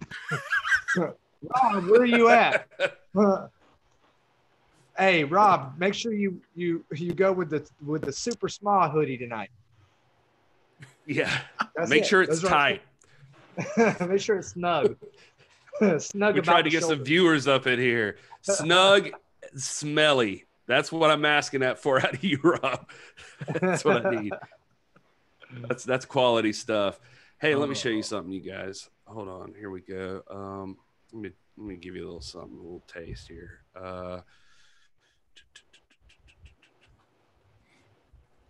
Where'd it go? I lost it. Hold on. There we go. Look at that there. What do you think about that? Yep. It's a good one. Man. My favorite line with that, because the Andersons and Ric Flair were supposed to be related. They were cousins. And Arn Anderson cuts this promo one time and he says, what kind of cross-pollination has to be going on in this family to get this amount of talent all in one gene pool or something like that, man. And of course, Tully, man, maybe the coolest bad guy of all time. Well, this is a little preview for you guys because we're about to get into a conversation about factions. We ran a Twitter poll earlier this evening asking you if we had to pick a rando topic, because new NWA content means that we've got to come up with ideas to talk about. And of course, the most important people when deciding what we want to hear is the audience. That's you guys in the chat and everywhere else. We want to talk to you guys about what you want to do. We threw up gimmicks, we threw up factions, we threw up masked wrestlers, all of it. And you guys picked factions today. So I hope you're here in the chat. If you voted on factions and you brought your notes, hope these guys have some in mind. I don't really know even how to necessarily start with it, except to say that that's one of the greatest factions of all time. That is the Four Horsemen. And what better way do you start an NWA discussion of factions than to throw to the Four Horsemen? Tully Blanchard, Arn Anderson, Ric Flair. That was J.J. Dillon there. There was no Ole. I'm not sure which time period this was from. I guess that would have been Ole, right? Rob might have recognized the picture. I don't know. But I didn't see Ole in that particular one, but no, there's only 4 people in that picture. There's no JJ. actual fourth horseman there. Yeah, JJ's there managing the group, but well, here's the question. Did you kick us off? I mean, from an NWA perspective, just right out of the gate, is there a better faction than the Four Horsemen? No, there's not, but there are others that come up to it. I think J. Cal mentioned the Freebirds. I'm a big Freebird fan. That's kind of a sentimental favorite to me. Terry Gordy actually graduated from the high school that I'm the assistant principal at, Ridgeland High School. It was called Rossville High School then, right outside of Chattanooga. But then also the Legion of Doom faction from 83, 84. I'm not talking about the Road Warriors now. I'm talking about the Road Warriors, but I'm also talking about King Kong Bundy and Jake the Snake Roberts, and under those auspices, man, that was a pretty groundbreaking faction. But no, there's no greater faction than the Horsemen. Yeah, the Legion of Doom. I mean, that was like all the top heels in the world, and Paul Ellering had them in there together, and it was like, I mean, that was almost too good to be true. I mean, they obviously didn't last as long as the Four Horsemen. I mean, the Four Horsemen, one of the reasons I would say the Four Horsemen are so prolific is because they spanned, multiple decades, and there was multiple iterations of it. So that's up for debate too, about, how that affects the, lifespan of the Four Horsemen. But, they're probably going to be the best just for the sheer fact that they've always been a thing. And they were always relevant and always, notable whenever they were present. And but I agree with Jay Cal. For me, growing up, the Freebirds were really the first faction that I became aware of. And when I started watching wrestling as a kid, the Freebirds were, there were tag teams, but then the Freebirds were a faction because there was more than 2, and that was kind of my first exposure to the idea of that. And so they stick out in my mind as a favorite. And they were just cool dudes, man. They were from Bad Street, Atlanta, GA. And that was a cool gimmick, and it always resonated with me as a kid. You mentioned relevance. I did love that song. Oh yeah. Oh yeah. Heck yeah, man. You mentioned relevance, and relevance doesn't always mean like, hey, you're vying for the world's title. One of the things that I like about the NWA Power era that we're in is like, it seems like every match is meaningful. And so when I go back and think like when I was really, really, really, really getting into it, 84, 85 through 88 timeframe, it seemed like every match had meaning. And I'm thinking specifically of like Paul Jones. I don't know if you guys remember, Paul Jones had an army that had this like legendary war with Boogie Woogie Man Jimmy Valiant. And again, James Lawrence dropped that in the chat just a minute ago. Paul Jones Army. Yeah. Yes, Paul. Sorry, Jones, I just wanted to give credit there that he had brought it up. Yeah. Good job, man. Yeah, that's a good shout out there, James Lawrence. They amassed all these heels that many of them had been top baby faces like Manny Fernandez, the Raging Bull, or Pistol Pez Watley. Then you had guys like T. Joe Khan, and you had Baron von Raschke, some legends in there. You had the Barbarian, and they just waged this eternal war against Jimmy Valiant, the Boogie Woogie Man. There weren't titles on the line. So this was just a human interest story. But I remember, like, I was as much into that story. I was as much in tune to that match, the hair versus hair match. Jimmy Valiant was in a number of them with Pez Watley and with Paul Jones eventually. But that story was as intriguing to me as anything in the title picture was. And that's something I think that NWA does so well now. Like, all these stories are so relevant, like you were saying, Will. Even though they're not title stories per se, they're relevant. They're just from a human interest piece. So you got to put Paul Jones's Army up there too. At least in the Crockett era, Mid Atlantic, they're one of the great factions, man. Yeah, it's interesting. Some of the things that you guys are throwing out there, and we're gonna jump in the chat, so you guys keep them coming. I want to see what you guys think of when you think of factions. One that popped up to me is somebody mentioned the Heenan family. So now there's another thing. Like, so what do you guys?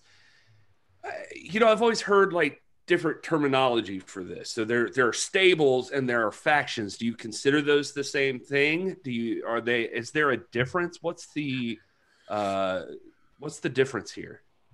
That was my question too. Cause I mean, I in my mind, I guess it's two different names for the same thing. Maybe there is a subtle difference or something like that. But I think those are synonymous unless I'm mistaken. There is now we are quibbling here and we are splitting hairs, but just to give you a good example of a stable that was not a faction, James J. Dillon at one point simultaneously managed the Nature Boy Buddy Landell and Tully Blanchard Enterprises, but the two didn't work together. They were separate entities under the auspices of J. Dillon's guidance. So that was, in my mind, that's a stable that was not a faction. But in most cases, I think you're right. I think we're splitting hairs. Typically stables have some sort of loose identity with one another. There's usually some manager or personality that guides them. So I wouldn't want to get too deep into like, hey, that's actually a stable, not a faction. But there's a subtle difference, and I think the Landell Blanchard is evidence par excellence. There, just to throw some French at you. Well, it's weird because you say that, and then like I always heard the Heenan family referred to as a stable, which makes sense because it's like Bobby Heenan's just managing all those different wrestlers. But at the same time, I also recall like they worked like a faction because Heenan would send these guys like after Hogan, like he's trying to take out Hogan. So it was like they were technically working together. And that's not disputing what you were saying, by the way, Rob. I'm just saying in general, it's kind of weird. They kind of blurred those lines. And I just recall them very well because that was like my era of wrestling, like right when I jumped in. I definitely recall the Heenan family. And I recall like even leading up to like WrestleMania 7 and stuff, and like Boss Man wanted the Intercontinental title off of like Mr. Perfect. And he had to work through every member of the Heenan family to get to Mr. Perfect. Like it was just one out another matches. And before Heenan would grant him Mr. Perfect signing on the dotted line to defend the title against him. And I don't know, that just stands out to me. Some other folks in the chat here. Let's see, let's roll back up here for a minute. Let's just throw out some names. I did want to mention Mike Digital when I said we demanded Snug and Smelly out of you. He said that was AKA Van Vader. And I did like that. So I could call you Doc Vader. Doc Vader. Let's see here. So Dangerous Alliance. Oh yeah, that's definitely a big one. That's from my era, the times that I saw like some WCW, Paulie Dangerously and his boys. That was actually, what was that? That was like at one point that was like Steve Austin and who else? Like Rick. Who was in the Dangerous Alliance? Trying to remember like all the members of that. Wasn't Pillman in there for a minute? Yeah. I could be wrong about that. Yeah, I want to say that's the case. Yeah, look, it says so it lists like different versions of it, but in CW, at any point, I'm seeing listed here according to the Wikipedia, which is always accurate. Of course, the leader is Paulie Dangerously, but at one point is Arn Anderson, Bobby Eaton, Larry Zbyszko, Medusa, Michael P.S. Hayes, Rick Rude, and Steve Austin. That's a pretty stacked lineup there. Yeah. Yeah, I remember Rick Rude most prominently being part of the Dangerous Alliance. That was definitely my childhood. He was always one of the top heels, and seeing him. Yeah. Rick Rude. There's a good point brought up in the chat. Mike Digital, he brought up the point that is a stable something that has a figurehead, like a Bobby Heenan or Paul Ellering or something like that, and a faction doesn't. It's just a group of wrestlers. That could be a differentiator. I never really thought of it that way. Rob, what's your take on that? Well, but then what you would have is like the Four Horsemen at one point. I mean, J.J. Dillon has been the manager. So that's kind of weird because I would consider them like arguably the greatest faction. But, at any group of four of them, there was also the fifth technically. But they didn't always have a figurehead though, did they? I mean, I don't think they always did. Yeah. Not always, but they almost always did. You had Hiro Matsuda, and then you had Woman for a while playing that role. All you would need to do, though, to disprove that, and don't get me wrong, I think you're right. There's not always a manager per se, but you always have a player manager, kind of like a Pete Rose, who was manager and player at the same time. You always have like Kevin Sullivan, for example, in his organization. Kevin Sullivan played the role of the manager. Flair, in the absence of a manager, played that role. And all you have to do is point to one counterexample to disprove the faction stable manager rule. And we obviously can do that. So certainly in wrestling, those kind of fixed absolutes are very rarely the case. But I think you always have somebody that at least functionally serves in that role as the leader or the player manager. I don't know if that makes sense. But it's a fair distinction to draw. I just think that when we get into separating stables and factions, we're really, coming close to splitting hairs about differences that aren't that big a deal. Right. Yeah. I mean, we got to mention the Von Erichs. I mean, that definitely, when you're looking at the scope of history, I mean, you got to bring up the Von Erich family as a faction. Yeah. Yeah, it's weird. That one's, I would never even think of them, but I guess that makes perfect sense. Yeah, I mean, because they're a family, so we don't think of them as a faction. It's like they're together out of necessity because they share the same last name. But yeah, they have the legendary feud with the Freebirds. They were perennially after the Ric Flair's title, and of course Kerry finally won the belt. But who's the leader of that faction? For a long time it was David Von Erich. Fritz obviously is the father figure, but he played a backstage role for much of that time. And then Kerry was the one who won the belt, but Kevin was kind of the statesman of the family. And so who was the leader of that? You don't have a clear-cut manager per se, other than maybe Fritz as the promoter of the world class. So. Really good point. JTEX was mentioned by the Alliance blog, the JTEX Corporation. Is that the one with was that in like Gary Hart? Like I vaguely remember this one. So this is getting into a higher level of education for the doc and a JCal, I feel like. Yeah, we call him the historical big guns for that one. And Gary Hart, man, that's another one who you're mentioning there with JTEC and everything that his work in world class primarily. That's what I'm familiar with, that body of work. He's done some other things, but he had the Dingo Warrior and the Missing Link and Rick Rude for a time, and some other guys that were one of the sinister personalities. He always had that very, very dark horror movie, cult movie, almost like gravitas about him. And so Gary Hart's another one that's one of the greats, and whatever he was doing with his faction. So that's a really good one. Let's see, who else is the chat mentioning? I don't want to leave you guys out. I'm seeing all kinds of stuff. Hot Stuff International, the Elite, the Russians.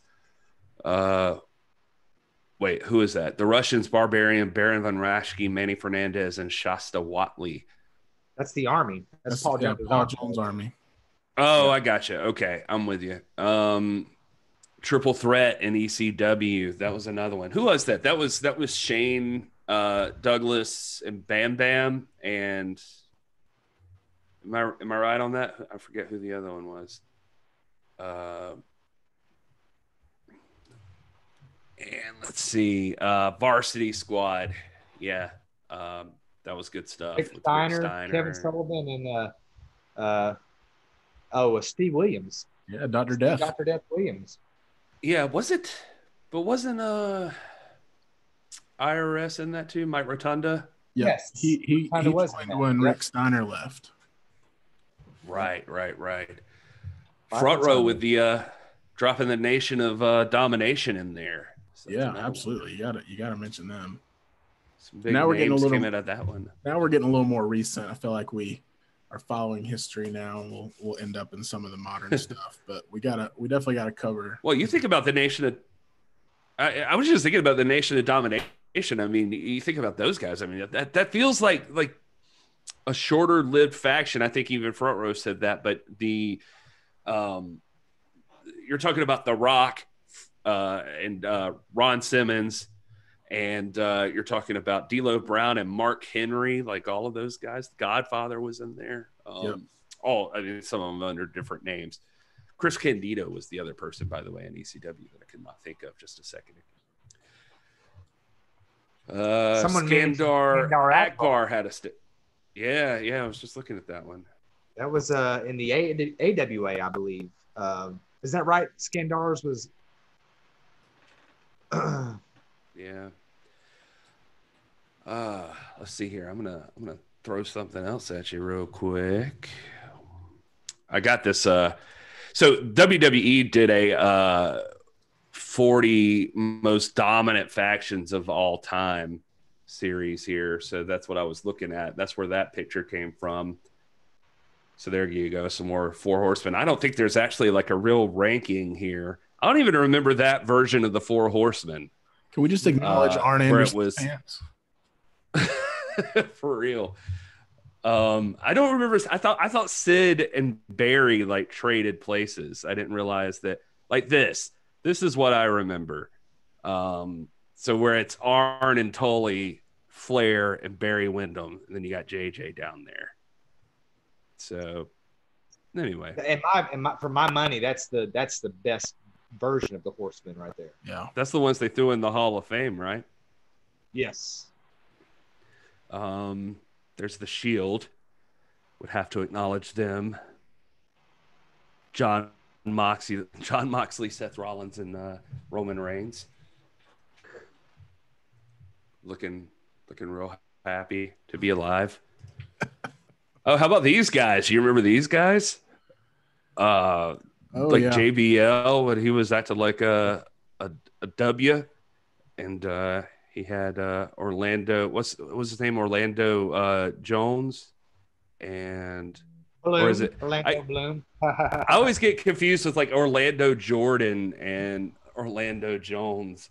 And like one of them was the make 7 Up yours guy, but I can't remember. Is that the JBL's Cabinet is what they're calling that one? Yeah. There's Evolution. Also worth mentioning, right? Is this boring that I'm just showing the pictures of people here? No, I feel like we're watching like a slideshow of your vacation or something. Yeah, this is good. There we go. This is when we were walking out to the beach the first day. But you in the front? Yeah, that's me in the front. It's my dad behind me there looking confused. Oh, man. Yeah, I mean, this is the Wolfpack. Yeah. What were you saying, Will? I mean, this is going to be the WWE, version of the greatest factions. I don't think it's going to line up probably with our viewpoint. They're definitely notable factions, but it's going to be their version of history. The Flock. Yeah. There you go. How about that? What an easy job when they just had to sit out in the crowd all day. They just had to hang out ringside. There's your boys, Will. Brood. I love the Brood. Hey, but I mean, I love the Brood just because of their theme song. That was the reason I liked them. And the entrance. That was the fanfare for me. Yeah. Agreed. That guy. That one. Yep. Just those sunglasses they'd pick out. That was spectacular. Rob, any backstage stories you have with the Brood? No, I don't. I always kind of dug that too. I like the whole vampire gimmick. You know, I always felt like the fire was sort of a safety hazard, but no, they're cool, man. They good looking guys, good workers, all of them individually. Gangrel and Edge and Christian, man, they were at one point, man, they were hotter than anybody. No pun intended there with the fire. See what I did? Should we wear matching blouses like they did, maybe for our show? Man, you know what? Blouse. Rob's like right there with the Edge. Like he's almost. And that's kind of what Gary and I do with the denim. We kind of match. So that is us. Oh man, I'll stop sharing the screen for a minute. I agree with you. I think their freaking music was awesome, man. But we talking about, we got to throw up there when we're talking about greatest factions of all time. Though. I mean, we're going to settle on what the greatest faction of all time is, or can you even? Is that even an argument that can even be settled upon? Yeah, I mean that's there's so much. I mean, you can't really settle that. But I mean, that's why I started out with the question. I mean, is it the Four Horsemen? Like, I mean, is there any argument that it's not?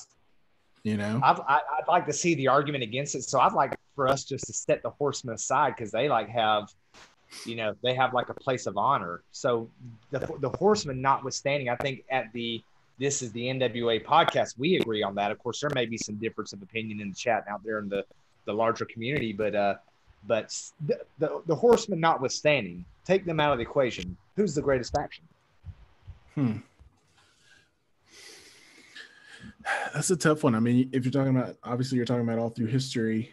I mean, my gut would say the Freebirds just because of the impact and, you know, their body of work. But I mean, you know, and this may be way out of left field, but I mean, the NWO kind of changed wrestling, you know. I mean, when the Outsiders invaded and, you know, we saw Hogan as a heel for the first time. I mean, you know, as much as that eventually obviously led to the collapse, not the NWO specifically, but, you know, the WCW eventually collapsed. And, you know, now knowing that it ended so poorly, we kind of judge it a little differently. But I mean, you think about in the heyday of the 90s where the NWO was kind of the top of the game in wrestling. I mean, we can't leave them out of the discussion as one of the greatest factions of all time just because of that impact. I just want to say, like, right off the bat, how impressed I am that we've gotten this far into the conversation. And one name has not come up that I'm surprised of. And it came up in the chat earlier from the opposite person of who you would have thought would have brought it up. And I'm talking about Strictly Business. Wrestling with the MMA brought up Strictly Business right off the top in the chat there. And Rob hasn't yet to bring them up. And so that's very interesting. They're obviously, they're the one in the rebrand. They're sort of the only faction that we've really had yet, I guess, unless you you had Aaron Stevens and Question Mark Jr.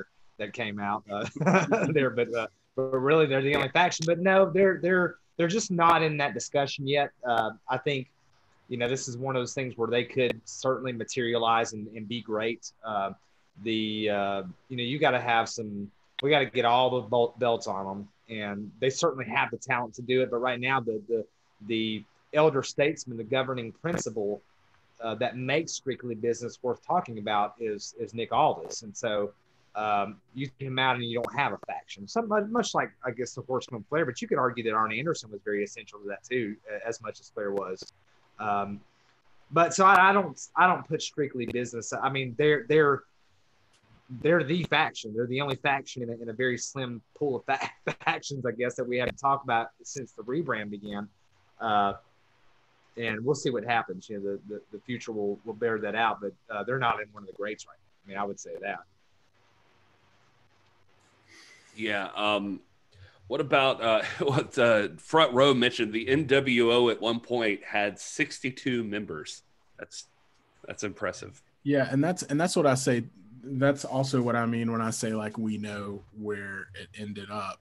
You know, it basically became just like everyone in WCW was in the NWO, and there was like 3 people that weren't, and it was just that was kind of everything was going downhill. But you know, NWO. When I think of the NWO, I think of the Outsiders. You know, Nash and Hall. I think of Hollywood Hogan, Bischoff, and maybe like the Giant. Big Show. I was gonna say maybe the Giant would be thrown in there.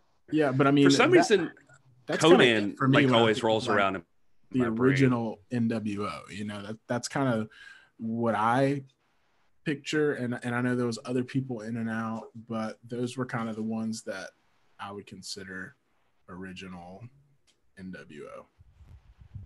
It was kind of crazy at one point. I remember just watching WCW, and it had blown up so much that, of course, it split off into the Wolfpack, and you had the NWO Hollywood, NWO Wolfpack. At one point, you had the Latino World Order, and there was, I feel like there was even more versions of that. I know there was like the BWO, but I think that was ECW, and it was just kind of crazy. Literally today, like after work, I was sitting at my computer and I was watching something and I fell asleep, and I woke up to WWE Network having rolled through on YouTube, and it was from WCW Road Wild, and it was Goldberg versus NWO Wolfpack and NWO Hollywood. So it was like a triple threat, like over the top Rumble kind of thing or something. It was kind of crazy. Whatever happened to Scott Norton? Where is that guy at? Because I remember him in the NWO, and I loved that guy. I pulled him up. I just pulled him up on my phone. Is he working for WWE? Like, wasn't he in the NWO? He was in that matchup, and Scott Norton just looked like he could punch down a freaking brick wall. Like he looked like a tough dude. So anyway, he always stood out to me when I was younger. I remember really digging that guy, and I loved using him on WCW versus the World. Was a NWO. Yeah, he would be original too. I mean, he sticks out of my mind. But so we've narrowed it down to 60 original members of the 62 that ultimately. to me, the NWO is Scott, Hall, Kevin Nash, and Hogan and Bischoff. That's it. Everybody else is even 6. Everybody else is they're not the Outsiders and Hogan. The Outsiders, Hogan, and Bischoff. That's the NWO to me. Yeah. My thing would be, I think it's worth going back. I mean, we talked about them briefly just as I was scrolling through the slideshow there, but dude, Evolution is something to think about. I don't know that it played out exactly how they wanted it to, but when you think about the idea of what I think it was intended to be, where you've got like Ric Flair being the legend and like Triple H being the current guy on top, and then the 2 new up and coming people. I think probably the idea essentially was probably going to be Randy Orton was the next star and Batista was just the muscle, but it kind of played out that both of them were just elevated by that whole thing. I mean, when you look back, like that's a stacked faction right there, and they kept it locked down. I mean, it was those 4, and they worked together pretty well. So I was a fan of what they were doing. Got a brand new Motorhead song. Yeah, this goes back to the influence of the Horsemen, because the Horsemen obviously were heavily influential to the NWO, and they had a great war with the NWO there with Dean Malenko and those guys, and then D-Generation X, kind of formed in response to that. And then Evolution kind of formed out of response to that, and you have this whole kind of this lineage that roots back in the Horsemen. And this goes back to what we were saying before about how you can't even have a discussion about factions without looking at the Horsemen as the perennial great all time. You know, so much influence, and most of those guys will tell you too. Even though there was some personal heat there between members of the NWO and the Horsemen, the influence is obvious, writ large across any screen that you ever saw them on. Let's see. I wonder who. Let's refer back to the chat, folks. If you haven't already and you're in here, hit subscribe, please.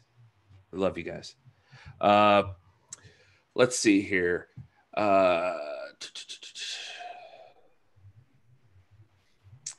Freebird's getting a lot of love in the chat. Wow, Tim Mahler like Demolition better than the Road Warriors. Wow. That is. I think you're disappointing somebody in here. What about the Job Squad, says Wrestling with MMA. The Job Squad. Remember those guys? Al Snow. Oh, Dave Will says Scott Norton has a book. He's got it. Recommends it. Buy it. Good stuff. He was also on Dark Side of the Ring. How about that? One of the funnest factions to watch, and I know they intermittently aligned with Paul Jones in the Army, but Ivan Koloff, Nikita Koloff, and Crusher Khrushchev for the Russians. And at one point, I think Don Kernodle was there with Ivan. The Russians, man, that's like one of the first organizations that as a kid that I was like afraid of. I was terrified of Nikita and Ivan. When we'd go to the local Coliseum to see them, man, it's one of the ones where I wouldn't want to get anywhere around those guys. And they had some epic, just titanic, colossal feuds with the Road Warriors and the Rock and Roll Express, and man, tag team and faction wrestling back in those days was the best that it's ever been. It was so good. Yeah, I think it's one thing that's missing, or at least it's not done super well now. It's kind of one of those, I mean, you guys know my thoughts on tag team wrestling. I think factions fall right in there as something that is a fine art in wrestling. They can be really bad or they can be really good. And I don't think it's as valued in current wrestling as it used to be. I mean, you had all kind of factions historically, and now it seems like some of them are just thrown together every now and again. There's ones that are worth talking about or that have some value, but especially when you look at WWE, and I don't mean to pick on them or harp on them or anything like that, but I mean, they are the most visible wrestling promotion, and there's like these factions that'll show up and they'll be around for a month and then they'll just disband, and it's just like, there's not the longevity and the gravitas that factions had historically. And I mean, is there any factions? Obviously, we talked about Strictly Business as kind of the only faction really in the NWA in this modern iteration of it. But are there any factions that stand out to you guys' minds in the last 5 years, even in other promotions? I mean, obviously the Bullet Club is mentioned here. I mean, that's kind of that one's almost larger. I mean, it spanned a couple of different promotions. The Elite, that we have in All Elite. But are there any other noteworthy factions that stick out in you guys' mind over recent history? Well, we saw photos of the Shield earlier. I mean, I think they're worth mentioning. The Shield would definitely be a big one. You got the Inner Circle, and you've got Villain Enterprises. Are both very notable factions. Villain Enterprises is stacked, man, with PCO and Brody King and of course Marty Scurll. They are stacked as a faction. But freaking the Inner Circle, man. They're one of the most entertaining, and they are running roughshod over all of AEW right now. I mean, I was trying to think. In WWE, I mean, the New Day would be top of the list for me, just, in terms of that entertainment value and the skill and just how they work together and the presence that they bring. But I mean, I'm just thinking, in WWE, has there been any factions beside? Now, I could just be blanking, or I could just be blocking out, that besides the Shield and the New Day? I mean, has there been any worthwhile factions in the WWE? You mean in the last like few years? Yeah, I mean, last like 5 years. Huh. That's a good question. I don't know. Now I'm going to pull that slideshow back up and start scrolling through it to see, because I remember the McMahon family, obviously, and like you would. I guess the Wyatt family. Yeah, the Wyatt family. So there is that. I mean, DX has popped up from time to time. I don't think you'd count them though, since they weren't started in the last like 5 years. J-Cal says the club in WWE. I mean, I guess he's referring to the OC, I guess, as they were called in the later days. I mean, yeah, but I mean, that didn't really, I don't know. It didn't feel like a faction to me. I mean, I know it was, but I mean, it felt like it's almost like a club almost, because it spans so many different organizations. You know what I mean? Like, like you had guys out in New Japan. It's happening right now. It's almost like a club, man. Oh, you mean the club? I mean, like the Bullet Club, yeah. Like it's almost like the Psychotronic Lit Society. Where people are signed up, but all right, never mind. Don't get offended at us that you just drove this car right off a cliff, and then you got mad at us because we're about to die. Who's mad? Who mad? What's in that right hand, Rob? What's down there in that right hand? That. It opened something. For my other right hand. This is a Kentucky Bourbon Barrel Ale. Oh yeah, Undisputed Era. I totally, I guess NXT, but Undisputed Era for sure, man. I mean, that's definitely worth mentioning. They are. How did that not come up? Yeah, I don't know. I mean, when I think of WWE, I kind of disconnect it from NXT. I know it's the same company, but it just feels like a different league.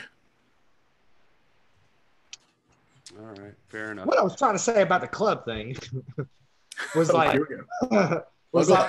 everybody's been in that, man, from the Young Bucks to everybody's been in the club. It's not really a faction. It's more of it's like a club. It's an organization. It's a literary society. That's the one, Gary. The Oddities. There you go. There you go. That's the real club. We figured out the one faction that's better than the Four Horsemen. Was Sable with the Oddities? I don't think so. And we're talking about, and we got masked wrestlers in there too, so that's good. Yeah. What is this? It's just a Jim Cornette stable. Does that count? I don't. Vader and Bulldog. Oh, how about Right to Censor? Oh yeah, man. There you go. That's what I imagine, Gary. If I ever see you in a suit, I imagine it doesn't have sleeves under it. You're probably right. It's I got the Val Venis. God, I wish I could remember all their names. Like I can't. Feel like Val Venis kept his, but like remember the Godfather got turned into the Good Father. The Steven Richards. J-Cal, there was a faction of the Blue Bloods, maybe, where like Ricky Morton joined it, turned heel on Robert, and became like Earl Richard Morton or something like that, Lord Richard Morton, at some point. And I think you had like there are two or three. They did this whole like British thing, like kind of like the British invasion thing that Aldis and Doug Williams had done. What was that called, man? I think it was called the Blue Bloods. Or maybe I'm wrong. That does sound familiar. There's your Russians there. Yes. Crusher Khrushchev. Who would Who are these guys? A member of Demolition. What was this team? Come on, chat room. Where are you at? This was a faction? Lance Storm, Test, and Christian? Does it have a name? WWE photo, was that their name? Wait, William Regal was there with them. Un-Americans. I do remember that now that I see his shirt. I do recall that. Yes, and Cal pointed out, yeah, it was the York Foundation that he joined as Richard Morton. That's right. Yeah, that was kind of an era that I was and Earl of Eaton was in the Blue Bloods. That's kind of a time in wrestling that I was starting to get a little discouraged there for about 2 or 3 years. But yeah, so interesting stuff. So there's a couple of tag teams here with a manager. Is that considered a stable or a faction? To me, it's a tag team. Yeah, it's just be a tag team with a manager, right? Yeah, that's what I would think. So I don't know about that Vader and Bulldog thing. Now, these guys I do remember, and I was going to bring them up earlier. It's almost like an early version of the NWO before the NWO was the thing. But remember when $1 Million Man had like the $1 Million Corporation or something? Yeah. Oh, yeah. So you had like Kama, the Supreme Fighting Machine, and I think IRS was there, but Sid Vicious and 1, 2, 3 Kid. They had King Kong Bundy at one point, I recall, as well. And I remember because they buried The Undertaker. Or it was like all of them teamed up to like King Kong Bundy stole the urn or something. And I don't know. I think Yokozuna helped him. You can tell when we get to WWE stuff, like Rob is like, I don't care about any of this. Like, this is garbage. But there's some boys we mentioned earlier. There's our Freebirds right there. He's good looking. Yeah. One of the greats right there. Of course, Buddy Roberts not pictured in that.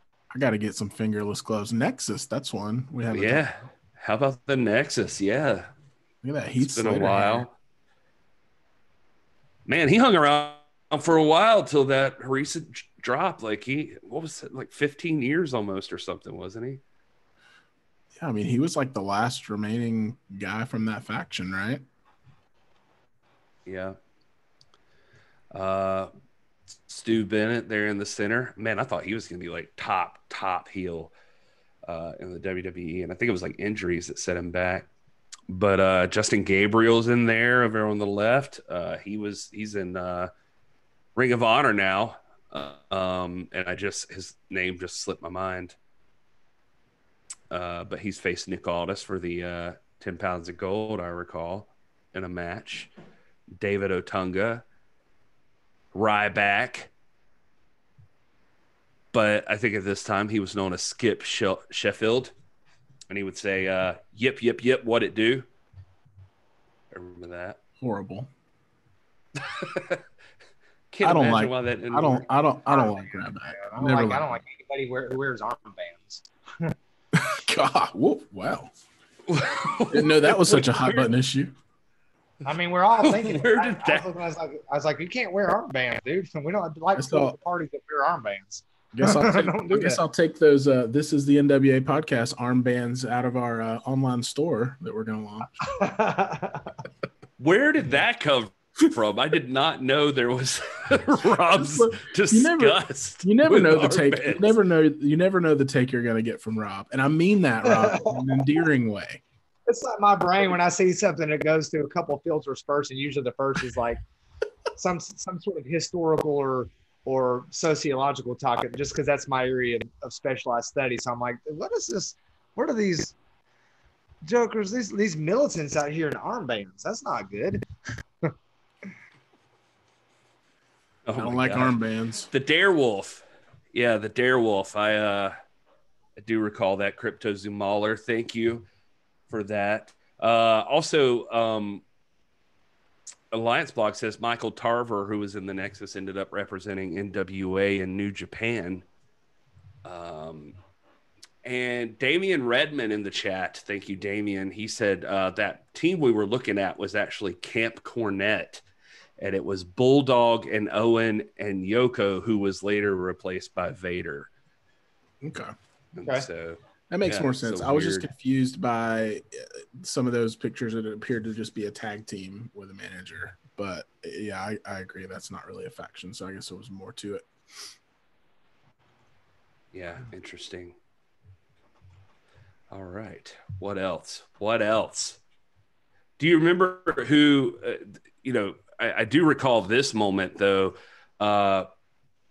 that we're seeing this attack here. And I don't remember if this is the exact moment of the attack, but you remember who's missing from this group that's never in these pictures. And that was Daniel Bryan, right? Because he choked out Justin Roberts outside the ring with a necktie. Remember that? Yep. And it turns out can't be choking anybody. Yep. And It's like, so for they me, fired I'm him. just like, man, this went through like 8, 9 levels of like production, vetting, and no one said, hey, maybe let's not do armbands. But they think that's, is that, am I the only one who think that that's not a good look? Yes. Okay. Oh my God. All I know is right now that we are getting these armbands made and it's going to be Yeah. required for the live shows. You have to wear them. Those are going to be given away, by the way, for free to anybody who enjoys the show so that you can all show up at live NWA events with this is the NWA armbands on. And just to see Rob's head explode. And I gotta say this, I don't think this is out of the way, but has anybody else always just thought that Darren Young looked like a ultra tan John Cena? Like he just does. No. I see it. I'm going to go hard no on that one. All right. Well, just me. Hey, here's these guys. What are they called? The Triad or something like that? Or the Jersey Triad. I think somebody actually mentioned that in the chat. Bam Bam and DDP and Canyon there. Who better than Canyon? I love Canyon, man. He's one of those ones I always kind of like Canyon. he didn't get enough due, man. But Canyon was money every time, man. They knew he was good too. In my other show with the movies, we did Ready to Rumble not too long ago. Like he choreographed all of that stuff, like the fight scenes or the wrestling scenes. Mm-hmm. DDP. Bam looks so much smaller than I remember him feeling like he was there. It's like he lost a bunch of weight. Also, scalp tattoos. That's where it's at. And fingerless gloves. We got to bring fingerless gloves back.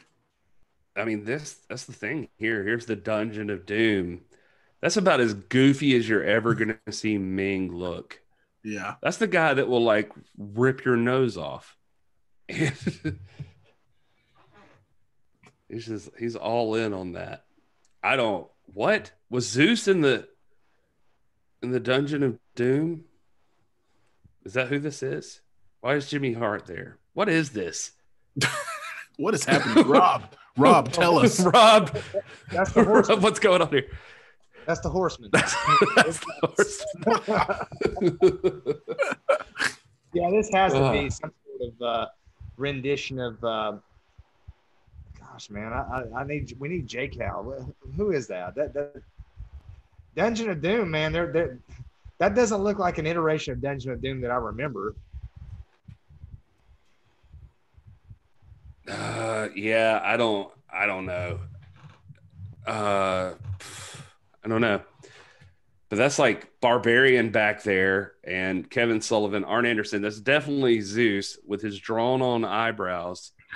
Just looking good. Jimmy Hart, though, of all people.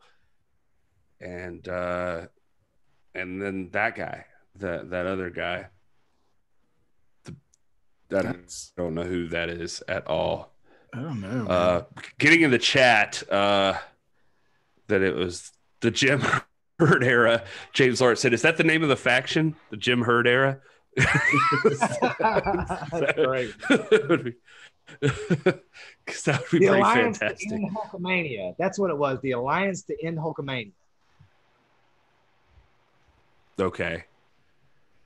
No, I think that's right. I'm not going to be able to confirm. Who's next? So, what is happening here? They drawing and quartering somebody. Look like. Oh, there you go. There's the New Blood. Remember them? Oh, yeah. I just got to look real quick. Are we losing everybody? Is everybody still here? No, we're still going strong, man. This will be a new segment. We'll just go through pictures and talk about them. So, okay. Help me out here. There's Chuck Palumbo. There's Johnny the Bull, I think. And then Mark Jindrak, Sean O'Hare. That's above average Mike Sanders. And that's Sean Stasiak. And I cannot remember the bald dude. The guy who looks like he would not be hanging out with any of these other people. I don't know who it is. Dave Will says the muscular guy was Mr. Jeep Swinson, who was later like the ultimate solution or something. They got heat because that was something out of Nazi Germany and changed his name to something else. Oh. Boom. There you go. So Thank you, Damian Redmond. Where did you come from, buddy? Reno was this guy's name. I do remember that now. Now that you say it, Reno was the bald guy here. Johnny the Bull Stramboli should have been a star. You know what I remember about him most? Besides, I did like him, and he teamed with Big Vito. I remember for a while there. They had the main event.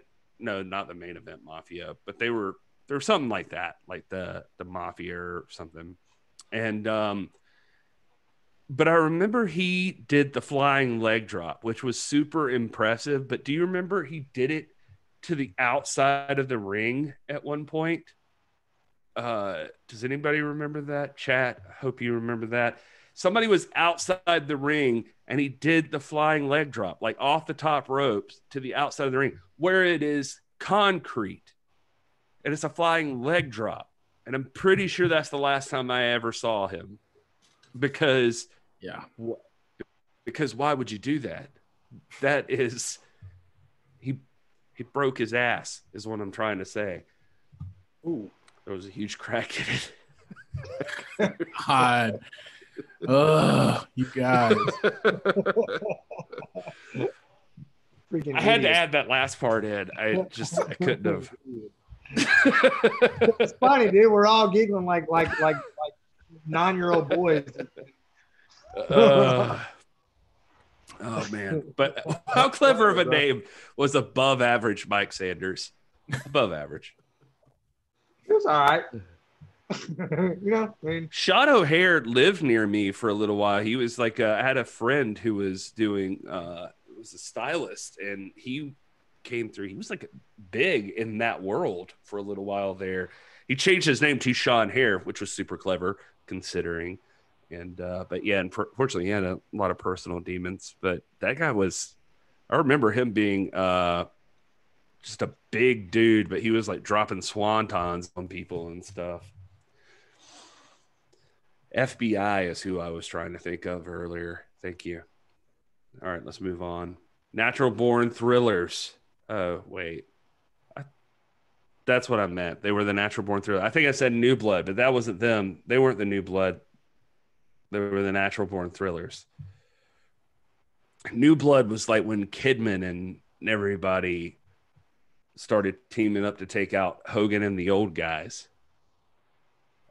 Alliance Block's telling us, as Jake House says, originally the role of Mike Sanders was rumored to go to Scrap Iron Adam Pearce. You're learning something, people. You're learning something. Did anybody have we mentioned like the Hart Foundation tonight at all? No, and I don't know why.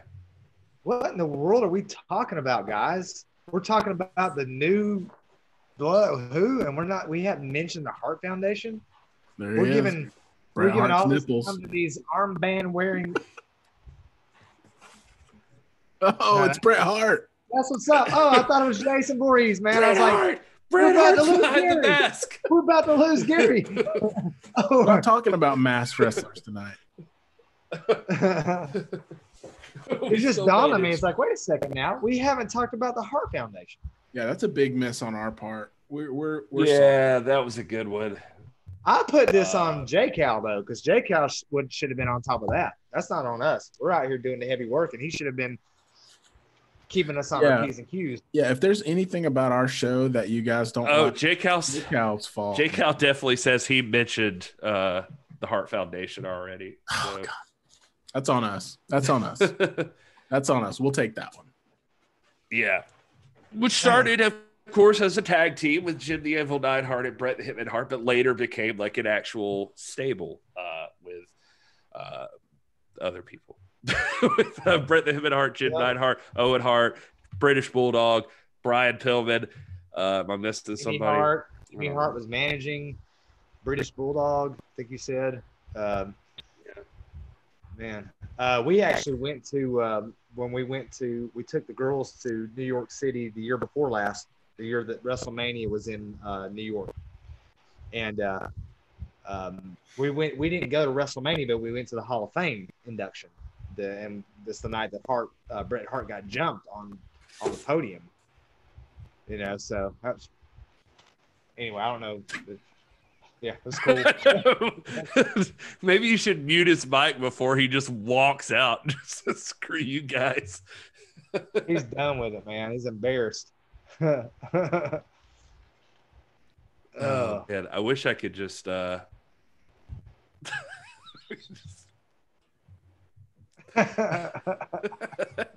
didn't know I could do that until just now. Here. Okay. Sorry. No, I had to go. Oh, look at that. Nice. Okay. Yeah. I like it. So bad now. Go ahead, put it on, Will, right now. Okay.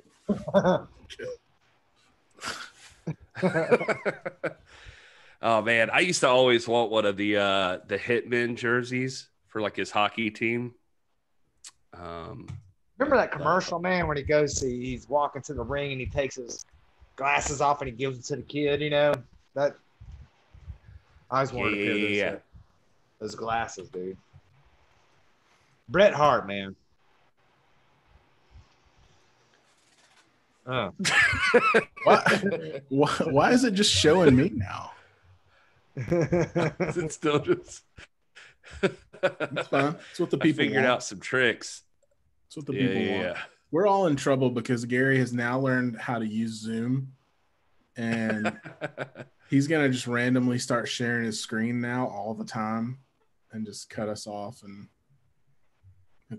well, it was just funny. Rob was like right in the middle of telling a story, and you made enough noise that it switched to just your empty desk. You know, you're just like, and Rob's just like, well, I guess I'll just go screw myself, I guess. You guys think I sit here and listen to Rob talk? No. Now you know. Every time Rob talks, I just get up and leave the room, and I come back when. That's what I'm telling you guys.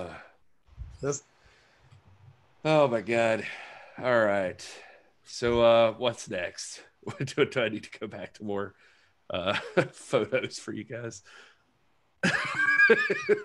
It's still Rob, say something. It's what the people want, man. No, you got it locked on me. I don't know how I did that. Well, I don't. Lucky for all these people, they get to look at me the rest of the time. Cancel. Oh, there we go. Did that work? All right. Guys, we get loopy. It's getting late now. I don't mind. Y'all can put it on me for a while. That's cool. West Texas Rednecks. Ooh. All right. I got to be honest with you. I don't even remember who everybody is. I mean, I know that's like Kurt Hennig, and that's like one of these is Kendall Windham. I feel like that's the one on the left. And I can't remember who. Well, there's Barry Windham, obviously. But I don't remember. Do you guys remember? Mm-mm. Rob, where were you during all of this? Was this like when you were overseas? Probably deployed, yeah. Okay. I was gonna say, you look like every time you see one of these, you're like, I have no idea what that is. I'm like, someone did that. I'm like, I'm still stuck on armbands, man. I'm like, what is this? This is the This is like the WWE, the faction known as the WWE. well, this is actually the Alliance. This is when WCW and ECW, after they both got purchased by the WWE, they joined together to form the Alliance to try to take over WWE or F or whatever it was at the time. And then Stone Cold turned on everybody and became their leader. And they had that weird segment where they sang "Wind Beneath My Wings." It was real weird. Do you recall that? There's the chat room. Let's see. Joe Hendry. Bobby is the guy. Bobby Duncombe. Yeah. Rap is crap. I remember that. Mm-hmm. This is where J. Cal got his name for his blog. The Alliance. Man, I always thought that was a Star Wars reference, J. Cal. Yeah, me too. Look at DDP there. He's just looking fed up with it. WCW. There's Chavo back there, Stasiak, and Shot O'Hare, Billy Kidman, some Booker T. He had the WCW title and the US title there. Anyway, I hated that. I hated that WCW logo. Yeah, it's kind of stupid looking. I just didn't like it. Who are these guys? Yeah, just kidding. I love the Freebirds. It's not the Freebirds, bro. Yes, it is, Gary. Yes, it is. That's I guess that's called Team Edge. I don't know really what that was called. Did they have a name? La Familia. What? Really? I don't recall that. I mean, Vicky Guerrero, Teddy Long there, Chavo. People were fascinating, man. Though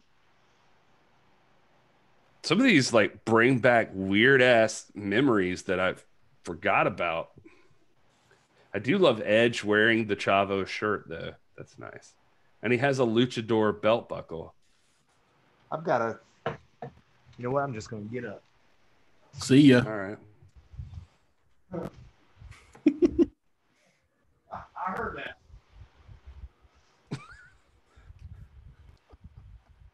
Just gonna leave it on that. Oh, there he is. That's cool. That's cool. I'm here representing Manscaped.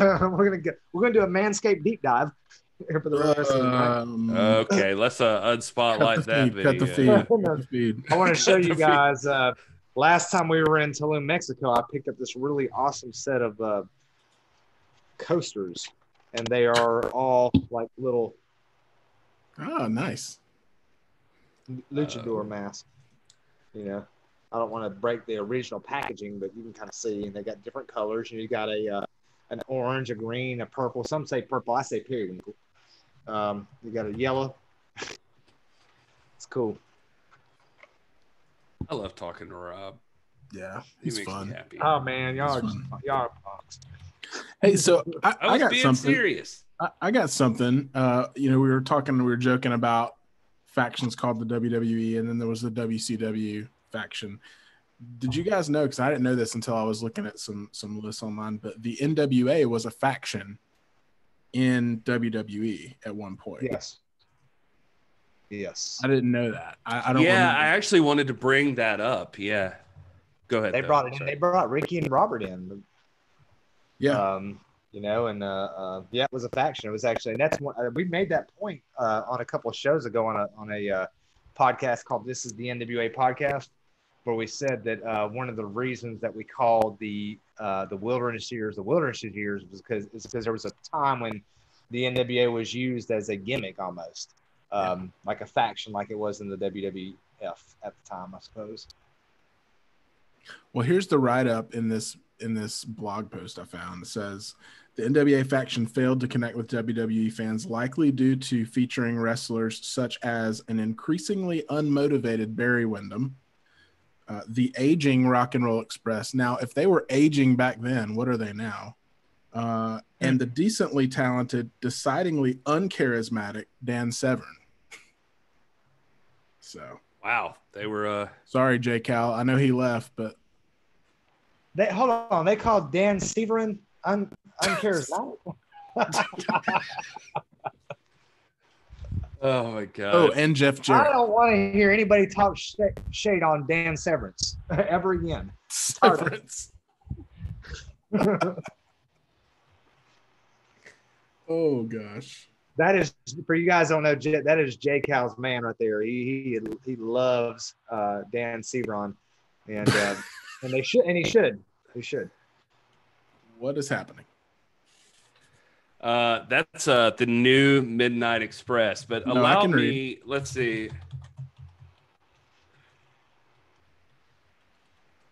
Let's see what we get here. Ooh, this is dangerous. You got safe search on? I know. I think this is the new British Invasion, which has our champion Nick Aldis in it. That's radio. That Tom York. Tom York. That's right. By the way, I don't know if you noticed, but I think the champ has joined us in the chat, guys. That's why I'm doing this, Rob. But thanks for catching up. Oh, The joke. No, man, I'm done now. I'm just going to sit here and just be. sounds good. Yeah, but Double J was in this. Am I still screen sharing here? There's Double J. It's the worst picture. There you go. Yeah. You guys got to go back, if you haven't, you're in the chat. Go back and listen to the What's Causing All This episode with Doug Williams when they actually go into the British invasion and all that. And there's a point where Aldous talks about how there was a recommendation. I can't remember. Maybe I'm confusing episodes, but they were like, hey, call somebody a bloke or something. It's like, well, that's not what typically we say. You don't go and just say, hey, bloke. So it's kind of fun. But I love that talk about British invasion. Ooh, look at that. Like, popped right up in there. Doug Williams wants the NWA title showdown with Nick Aldis. Of course, there's something to look forward to. Maybe that'll still happen. Just kick back in. You know, Nick, you're saying that right as we get to the British invasion stuff, that this is fascinating. So I don't know if you realize how that looks. I'm just saying.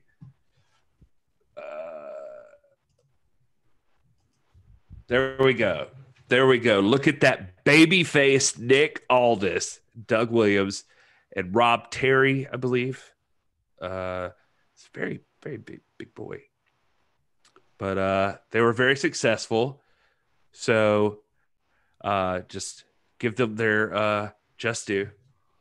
They had some epic matches with Beer Money. That is correct. Yeah, so it's really underlooked, man. I mean, legitimately. I mean, I'm surprised that hadn't come out. But is that? I guess there's 3 men in it, so it's a faction. Yeah, but there was another version of this British invasion. I'm pretty positive, and maybe the champ can shed some light on this. I'm missing it. I'm trying to find pictures of it. I remember. I feel like, or no, maybe I'm thinking of it was called like the Elite or something like that, but not the Elite like you're thinking of. But it had like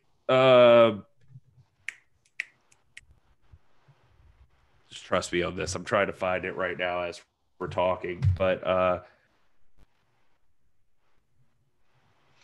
can't remember. Maybe Aldis can tell us. I should have researched this a little bit better, but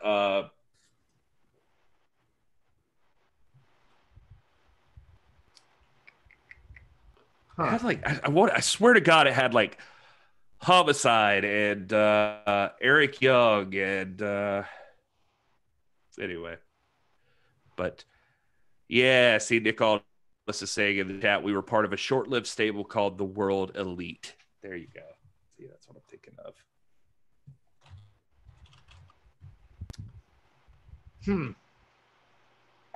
Yeah, thanks, Rob. There you go. I'm just thinking out loud. Look at that. Really weird editing job on this picture. Aldis looks like he is a very tiny man in that one. Gosh, man, it's fascinating. Nah, I'm not. I'm serious, man. Like, hey, Champ, if you're still in the chat, who is your favorite faction?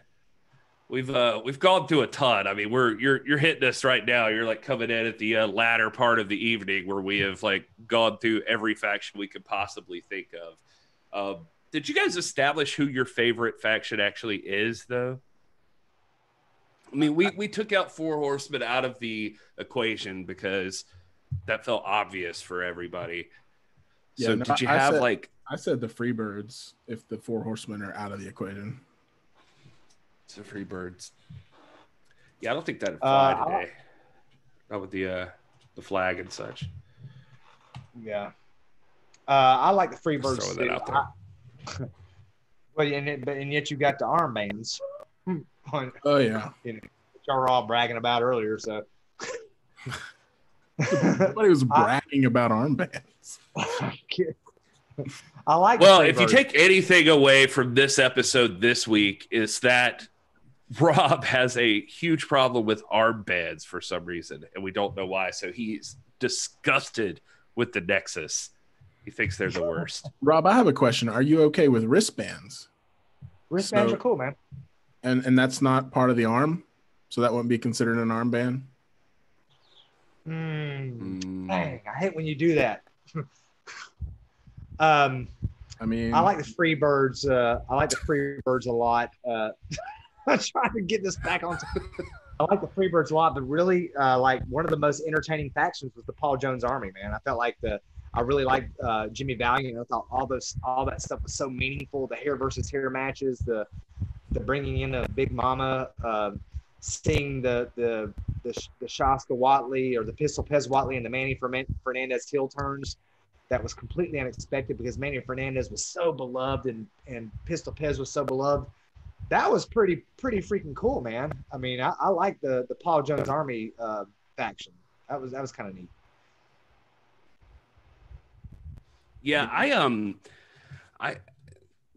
So I wanted to point out that in the chat, the Champ has chimed in with his, and he said Four Horsemen they're the goats, DX, Freebirds, and he thought the Corporation was low key cool AF.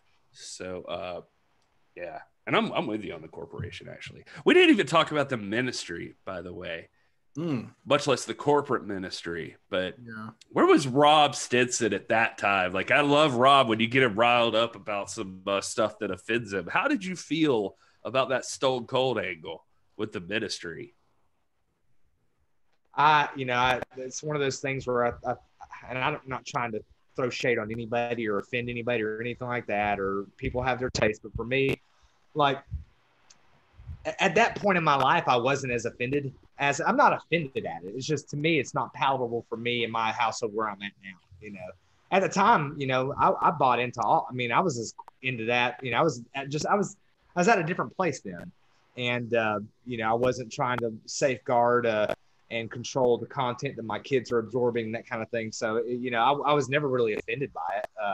But now, it's those things when we get into being irreligious, or when we get to being, I don't even want to say irreligious, just being less than reverent about certain things. I'm cautious, but again, I don't want you to think that like I'm some holier than thou. Like, I've got my kids in a box and nothing. I mean, we have a baseball idol. We have this worship routine before Braves games. It's completely flippant, but I'm not some like, monk in a cloister that doesn't like anything that's unholy or anything. I like horror movies, but it's just one of those things where I don't know. It depends on how I feel. I was never really offended by it, though. What's weird about that is, like, somebody asked me the other day, is like, if you could describe Dr. Robert Stinson, how would you describe him? And I said, like, he seems like a monk in a cloister that's offended by everything. So this is really odd that you just said that. Hey, how about the main event Mafia? Our Champ was in the main event Mafia. The second incarnation. Can you tell me who was in the first? I'm going to take that as a no. I'm still trying to digest the whole monk in the cloister comment. I'm like, hold on now. We're just going to segue and you just drop that and then move. Who asked you that and why would you say that? That didn't happen, Rob. I'm just kidding. It was a terrible joke. It was something I saw on TikTok.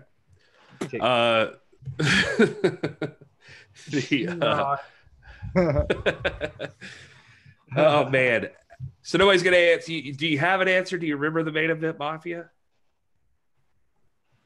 I don't have an answer. The OGs. What? No answer. You asking the chat?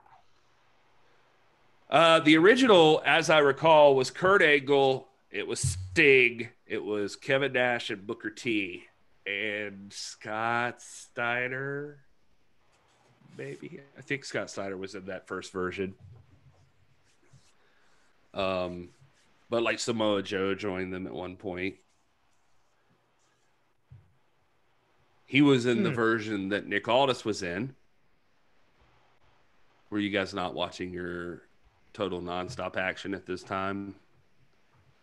Sting, Kurt Angle, Samoa Joe, Magnus, Rampage. I'm just looking at the Wikipedia article on it right now. Just trying to look at. Gosh, man, that faction was stacked. It was. That was the idea. That's why they were called the Main Event Mafia. Yeah.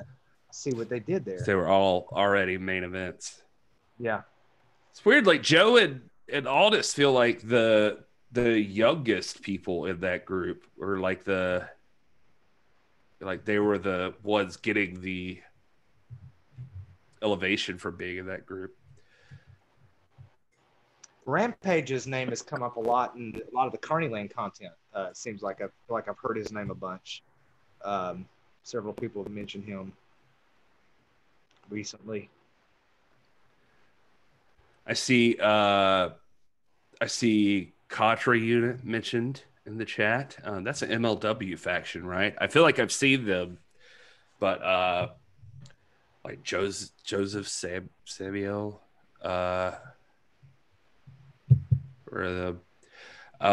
let's see. We're digging now. Like we were trying to find the last bit of factions.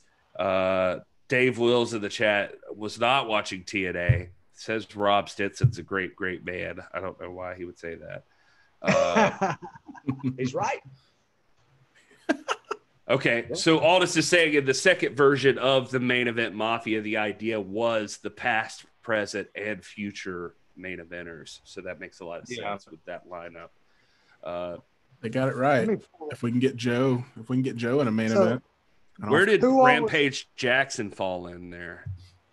Was he? He was in the second iteration, right? Rampage was, or was he in the? Okay. Okay, yeah, I'm looking at that now. Sting, Kurt, Samoa Joe, Magnus, and Rampage. I remember. I mean, I just vaguely remember this. I wasn't following TNA super closely at the time, but that's cool. You know what's really cool though? If I could show you a little something here. That's really cool. And nothing about those outfits is cool. It's all the people wearing them. That's what's cool. What do you mean the outfits aren't cool? The outfits are way cool. No other person in the world can pull off jorts and a leather jacket. Oh, yeah? Wait till y'all tune into the next episode of This is the NBA Podcast After Dark, and you'll see what Stinson Doc McLovin brings to you. I'm coming in jorts and leather jacket. Yeah. New Day gets some love. We'll mention them earlier. Oh, Straight Edge Society. Forgot all about those guys. Remember that? Mm-hmm. Yep. That is not a faction, but I guess that's the Heenan family there, Andre and Bobby Heenan. And there's Rick Rude. Okay, so they're showing it. So the Brainbusters were apparently considered part of the Heenan family. I guess that's accurate. Yeah. So then we get into the is this a stable or a faction? Because did they really collaborate with the other members of the Heenan family at that time? Yeah, that feels like more of a stable. Well, it was, but then, like I said, there was that build going up to WrestleMania 7 that time, I remember. And like Heenan was like sending everybody after Boss Man. Like he had to defeat every member in family.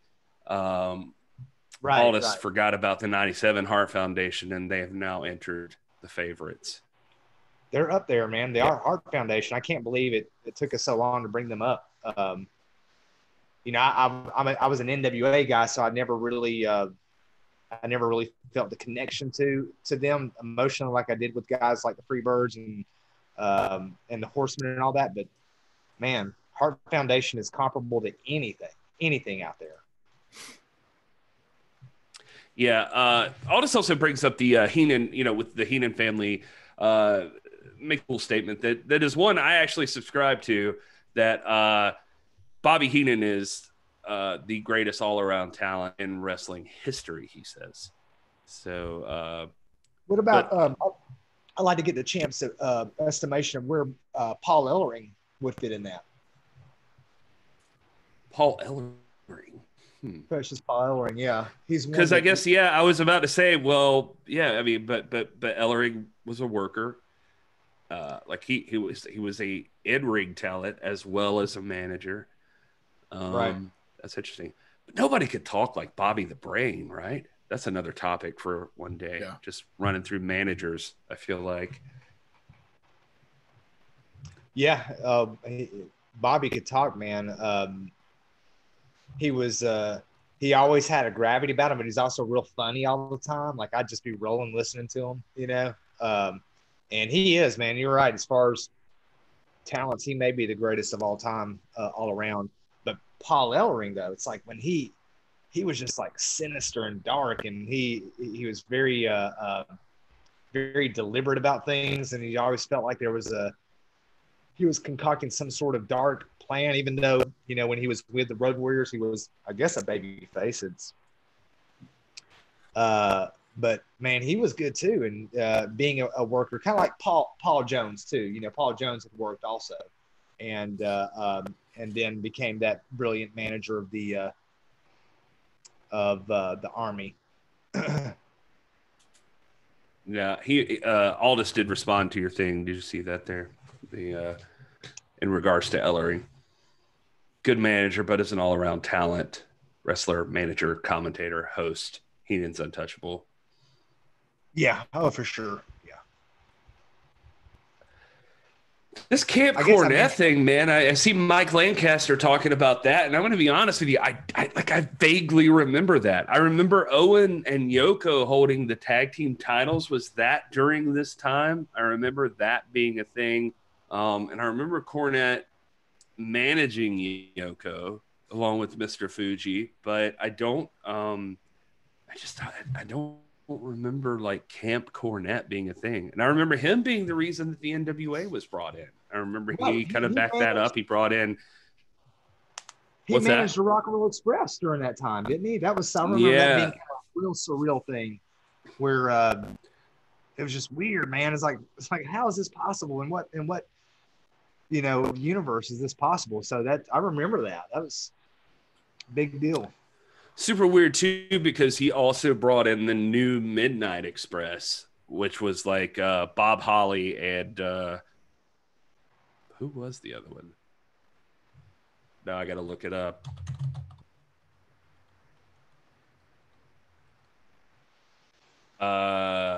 Let's see.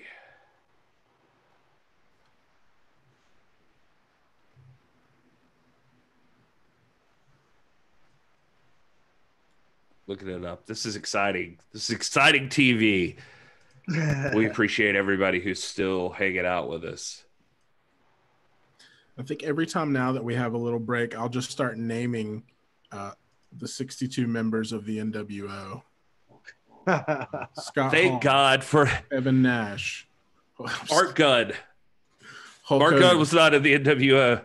Bart Gunn was in the new Midnight Express with Bob Holly, so that's who it was. I could not remember. He was probably. Thanks for stopping by, Nick Aldis. We do appreciate you. Honestly, he was probably in the NWO too. You never know. This is a long list. Yeah. But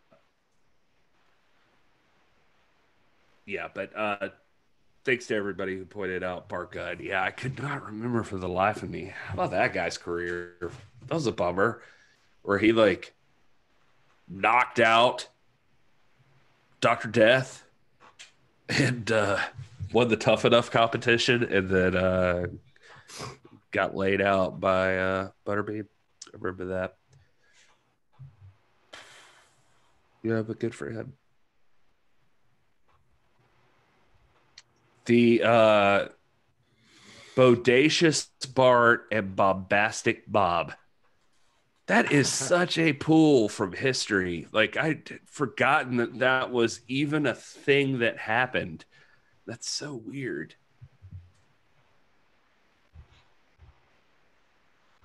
Yeah, Dave's right. He says, when you get stuck, look at the chat. The answer's probably here before Google gives it to you. No, you've been 100% right. The chat has been awesome. I've loved that part of this deal. That's why we're even here. We're not like, trying to make some video that's going to be long lasting, like for lots of views 6 years down the road. We're hanging out with you guys. This is just a bunch of people getting together and chilling and talking about wrestling. But yeah, that Bart Gunn knockout did kill Dr. Death's career, as James Lawrence pointed out. Feels like, I feel like maybe I'm crazy, but I feel like I remember him coming back in WCW for a little while there, when he was like going to be managed by that awful JR parody, Oklahoma. Remember that? That's right. No, you're right. Another thing about Gary Hart too. Remember Gary Hart? He ended up coming back and doing had a pretty important faction in NWA, WCW right around 1989 with Terry Funk and the Great Muta, and they never really did tag team from time to time, but they pretty much operated as different workers. With Funk going after Flair and Muta going after Sting. You guys remember that? That does ring a bell, yeah. Vaguely because we did that. He was there at Future Shock when we did Starcade. Yep. He was in that, so that's right. Let's see here. I'm just for fun, since we're winding down here, I'm gonna Google worst wrestling factions. See what they give us. I'm sure we've had to have mentioned everybody at some point, but could be fun. God dang, right off the bat, I forgot about. Sorry, Rob. Go ahead. The Core. Remember the Core? That used to be. It was part of the Nexus, but it was like CM Punk took over the Nexus, but then like Wade Barrett started the opposing force, and it was called the Core, and they had literally the worst logo. I'm looking it up. It was terrible.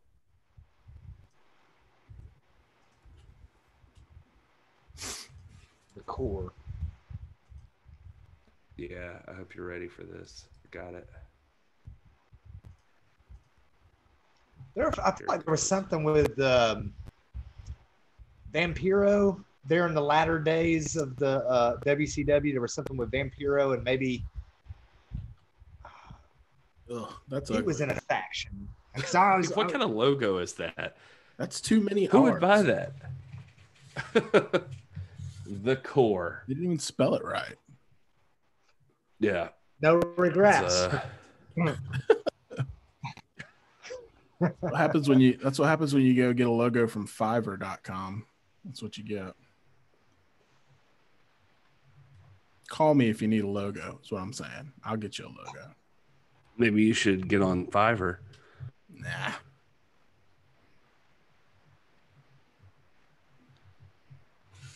Oh, Okay, well, the next one.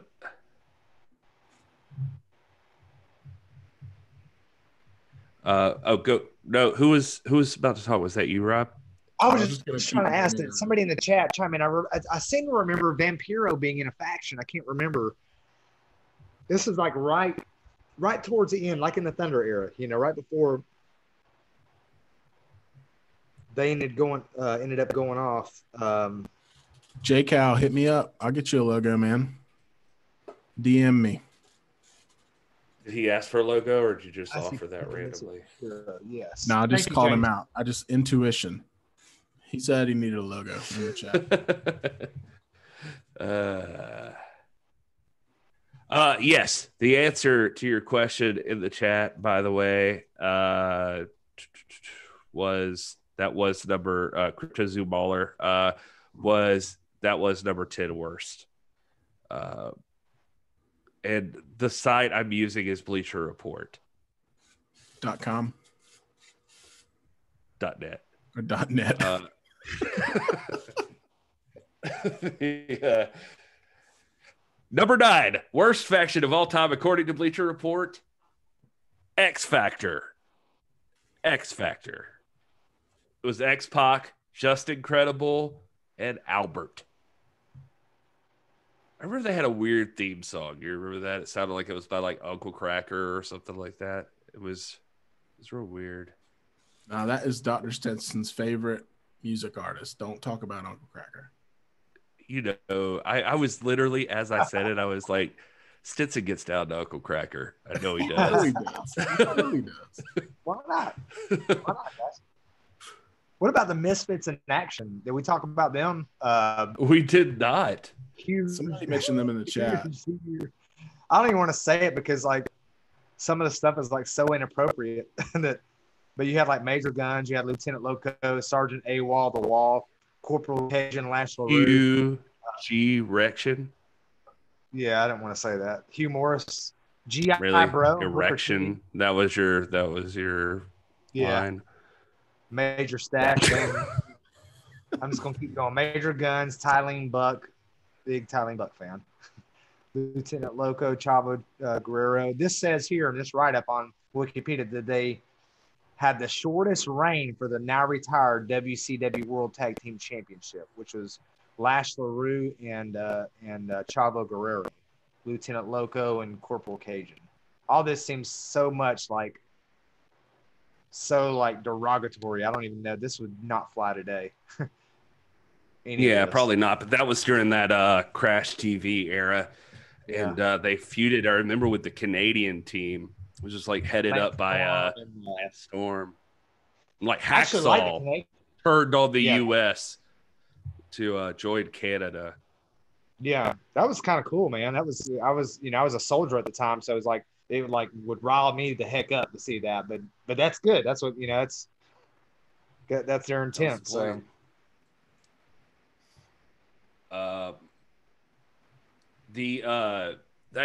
I'm not gonna lie, I actually vividly remember WCW during that time period. I was kind of into that group and their camo, and then eventually we didn't mention this, but like I remember Booker T joined them as GI Bro, and that was apparently like one of his first gimmicks or something like that. But he brought it back to like team with him. I remember that. Hugh Morris too, man. He had gone from like being sort of mid-card, undercard status, becoming a pretty big deal. You know, he was always fun. I liked Hugh Morris, the Laughing Man. And so this was kind of this sort of elevated him. Of course, by this time, I think he'd already been elevated, but he's one of those ones that's like, doesn't get enough credit. I don't think I'm breaking new ground here by saying this, but because I feel like maybe I've seen this somewhere, but he was also like pretty responsible for like Goldberg, like as far as like he was like Goldberg's first big opponent or something, you know, and he just made Goldberg look like $1 million in there, and then I think they put him with Goldberg like 3 or 4 times just to.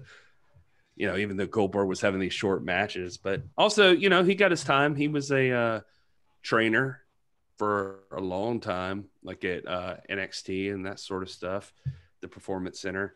Number 8, Los Boricuas. Remember them? Yeah. Led by Savio Vega after he got fired from the Nation of Domination, apparently. Miguel Perez, Jesus Castilla, and Jose Estrada Jr. They feuded with the Nation of Domination and another faction we haven't mentioned, the Disciples of Apocalypse, the DOA. Remember them? Their biggest achievement, though, according to Bleacher Report, they won Worst Feud of the Year against Disciples of Apocalypse in 1997. That's quite an accomplishment. Yep. Okay. How about the next one, which is Truth Commission? Truth Commission. Yeah, they were led by Jackal. It had like Kurgan in it.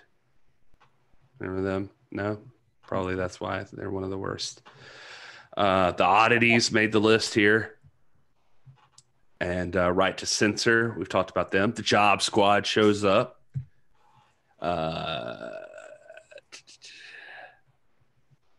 This is an interesting one.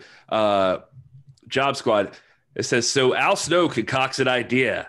I'm tired of being a jobber.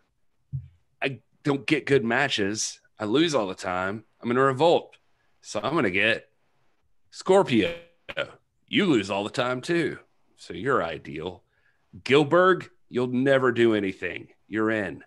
Had Bob, whoever you are, you can be here too. And that's it. That's the Job Squad. Gilbert did go on to win the light heavyweight championship, just for the record there.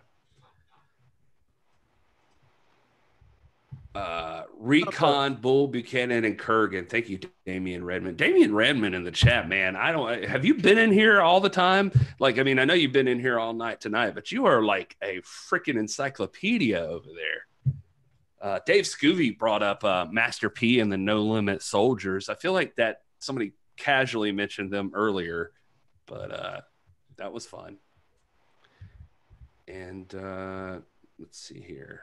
We talked a little, Jay Cal, about Raven's Flock and the Blue World Order. They came in during an NWO discussion. Raven's Flock, I just mentioned that it was, what an easy deal, just having to sit at ringside. I actually really dug Raven's Flock, by the way. An indie show in my small town. Those guys came, and I don't know what these people are like in real life, but I thought Raven was awesome. And I loved Scotty Riggs and Kidman, like the Shooting Star Press, which at the time was called the 7-Year Itch, as I recall. Anyway. Yeah. 7-Year Itch. That sounds like my whole military career. I feel like I had the 7-year itch that my entire tenure. Good. I love it. Hey, one we haven't talked about, maybe on that list you're reading, the League of Nations. Let me tell you what the next one is real quick. It's the Nation, and I think that's garbage. Yeah, it's the Nation of Domination. No way. I was talking about the League of Nations. Remember them? The faction of it was Wade Barrett and Alberto Del Rio, Rusev, and Sheamus. And they were literally created to put Roman Reigns over. It was ridiculous. It was stupid, but that's actually like, it should have been good. I remember when the team first formed and they like beat the hell out of Roman Reigns.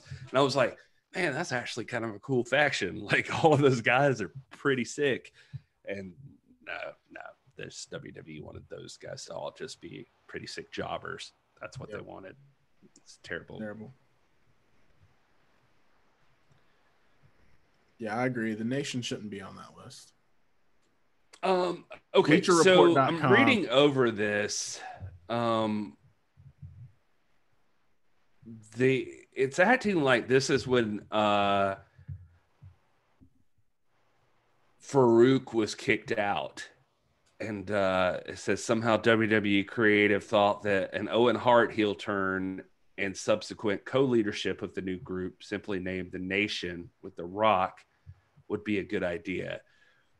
And then lots of other advocates joined, like Crush and Savio Vega.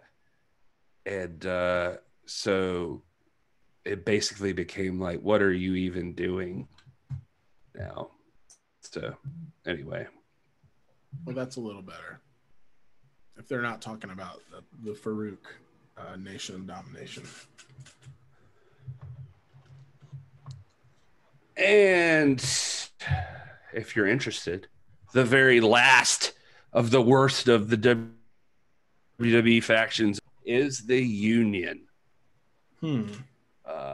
During the Deadly Game tournament to crown a new WWE champion, Shane McMahon turned on Mankind in the finals, siding with The Rock and assisting him in winning the title, thus forming the corporation.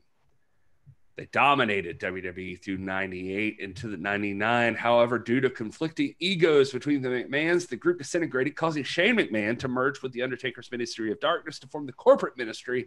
During this process, corporation members, The Rock, Mankind, Pat Patterson, Gerald Briscoe, Test, Ken Shamrock, and Big Show got ousted. Due to the corporate rejection, former members, Mankind, Ken Shamrock, Big Show, and Test decided to stand up to the dominance of the corporate ministry and form a faction called the Union, carrying 2x4 boards as a sign of unity against them. And it failed. It lasted a month. We saw a picture of them earlier, didn't we?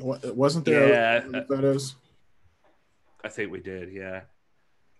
And we all just kind of went, and then we went to the next one. Right, exactly. They didn't have armbands. All right. Well, they're cool. Yeah. Can I Google factions with armbands? Is that wrestling factions with armbands? Why do some wrestlers wear armbands? That came up in Squared Circle on Reddit. But anyway, guys, we got to start wrapping this thing up. It's getting late. It's midnight. Will and I have to work tomorrow. Rob, who knows what the hell he's doing. But we want to thank everybody for hanging out. I mean, the chat stays strong throughout. You guys have been here. You've been doing your thing. I hope you hit subscribe. I hope you hit like on the video. I hope you're following the NWA Pod. It's at the NWA Pod. We love you guys. And this and nights like tonight are strictly meant to keep the community together because it's rough times in wrestling, but in the NWA specifically is what we're concerned about. So we just want to have like hangouts, have a beer, chill with us. Let's talk wrestling, whatever you guys want. We're going to start doing, I think the poll thing we all enjoyed.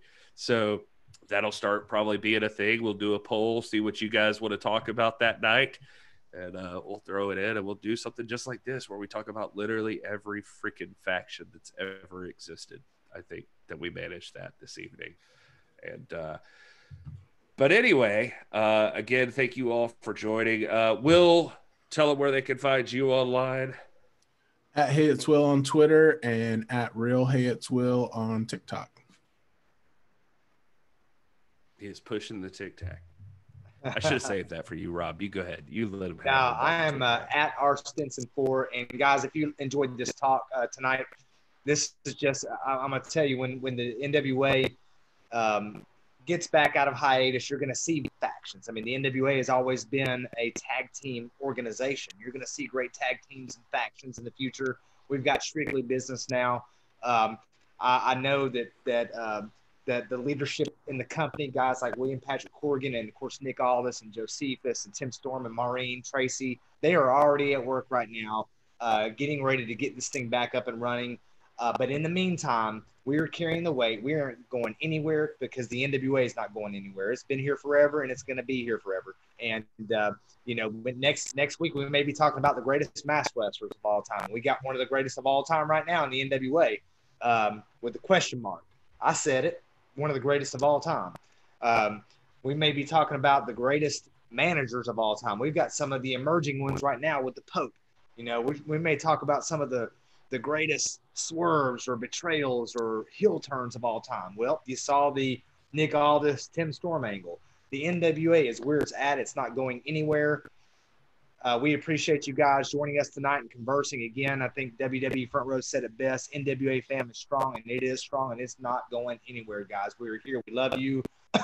Communicate with us on Twitter, on TikTok, on MySpace, on Napster, on LiveJournal, on MyBook, on Snack Shack, on all of them, man, because we're there for you. Him, Gary, you know you can mute him. You can just go on as the host. I was all in on just how long that would go. Like with no pauses, he would go ahead. Just keep naming stuff. And it's not just us, guys. It's not just the NWA pod. This is the NWA podcast. You got Jay Cal, who's been gracious with us tonight in the chat.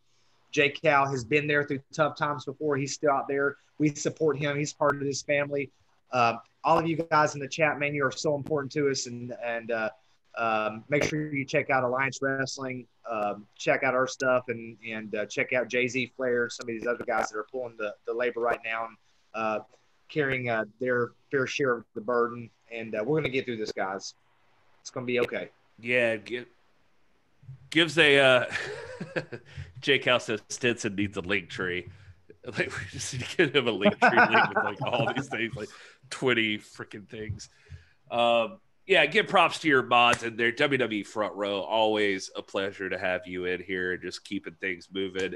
He's also taking on that producer role, just like shooting me notes over here as we're talking, and appreciate that. Crypto Zoom Mauler, you have been so active. Damian Redmond as well.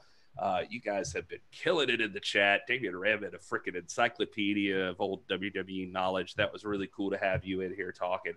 And everybody who's watching who's not chatting, we appreciate you too, even if you're just hanging out and just checking out the show and just leaving it on in the background while you do other crap, whatever. We still hope you're subscribed.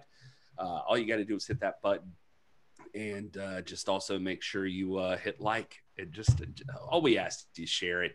Just get more people in here. It's more fun. The more of you there are, the more these conversations go on and get exciting.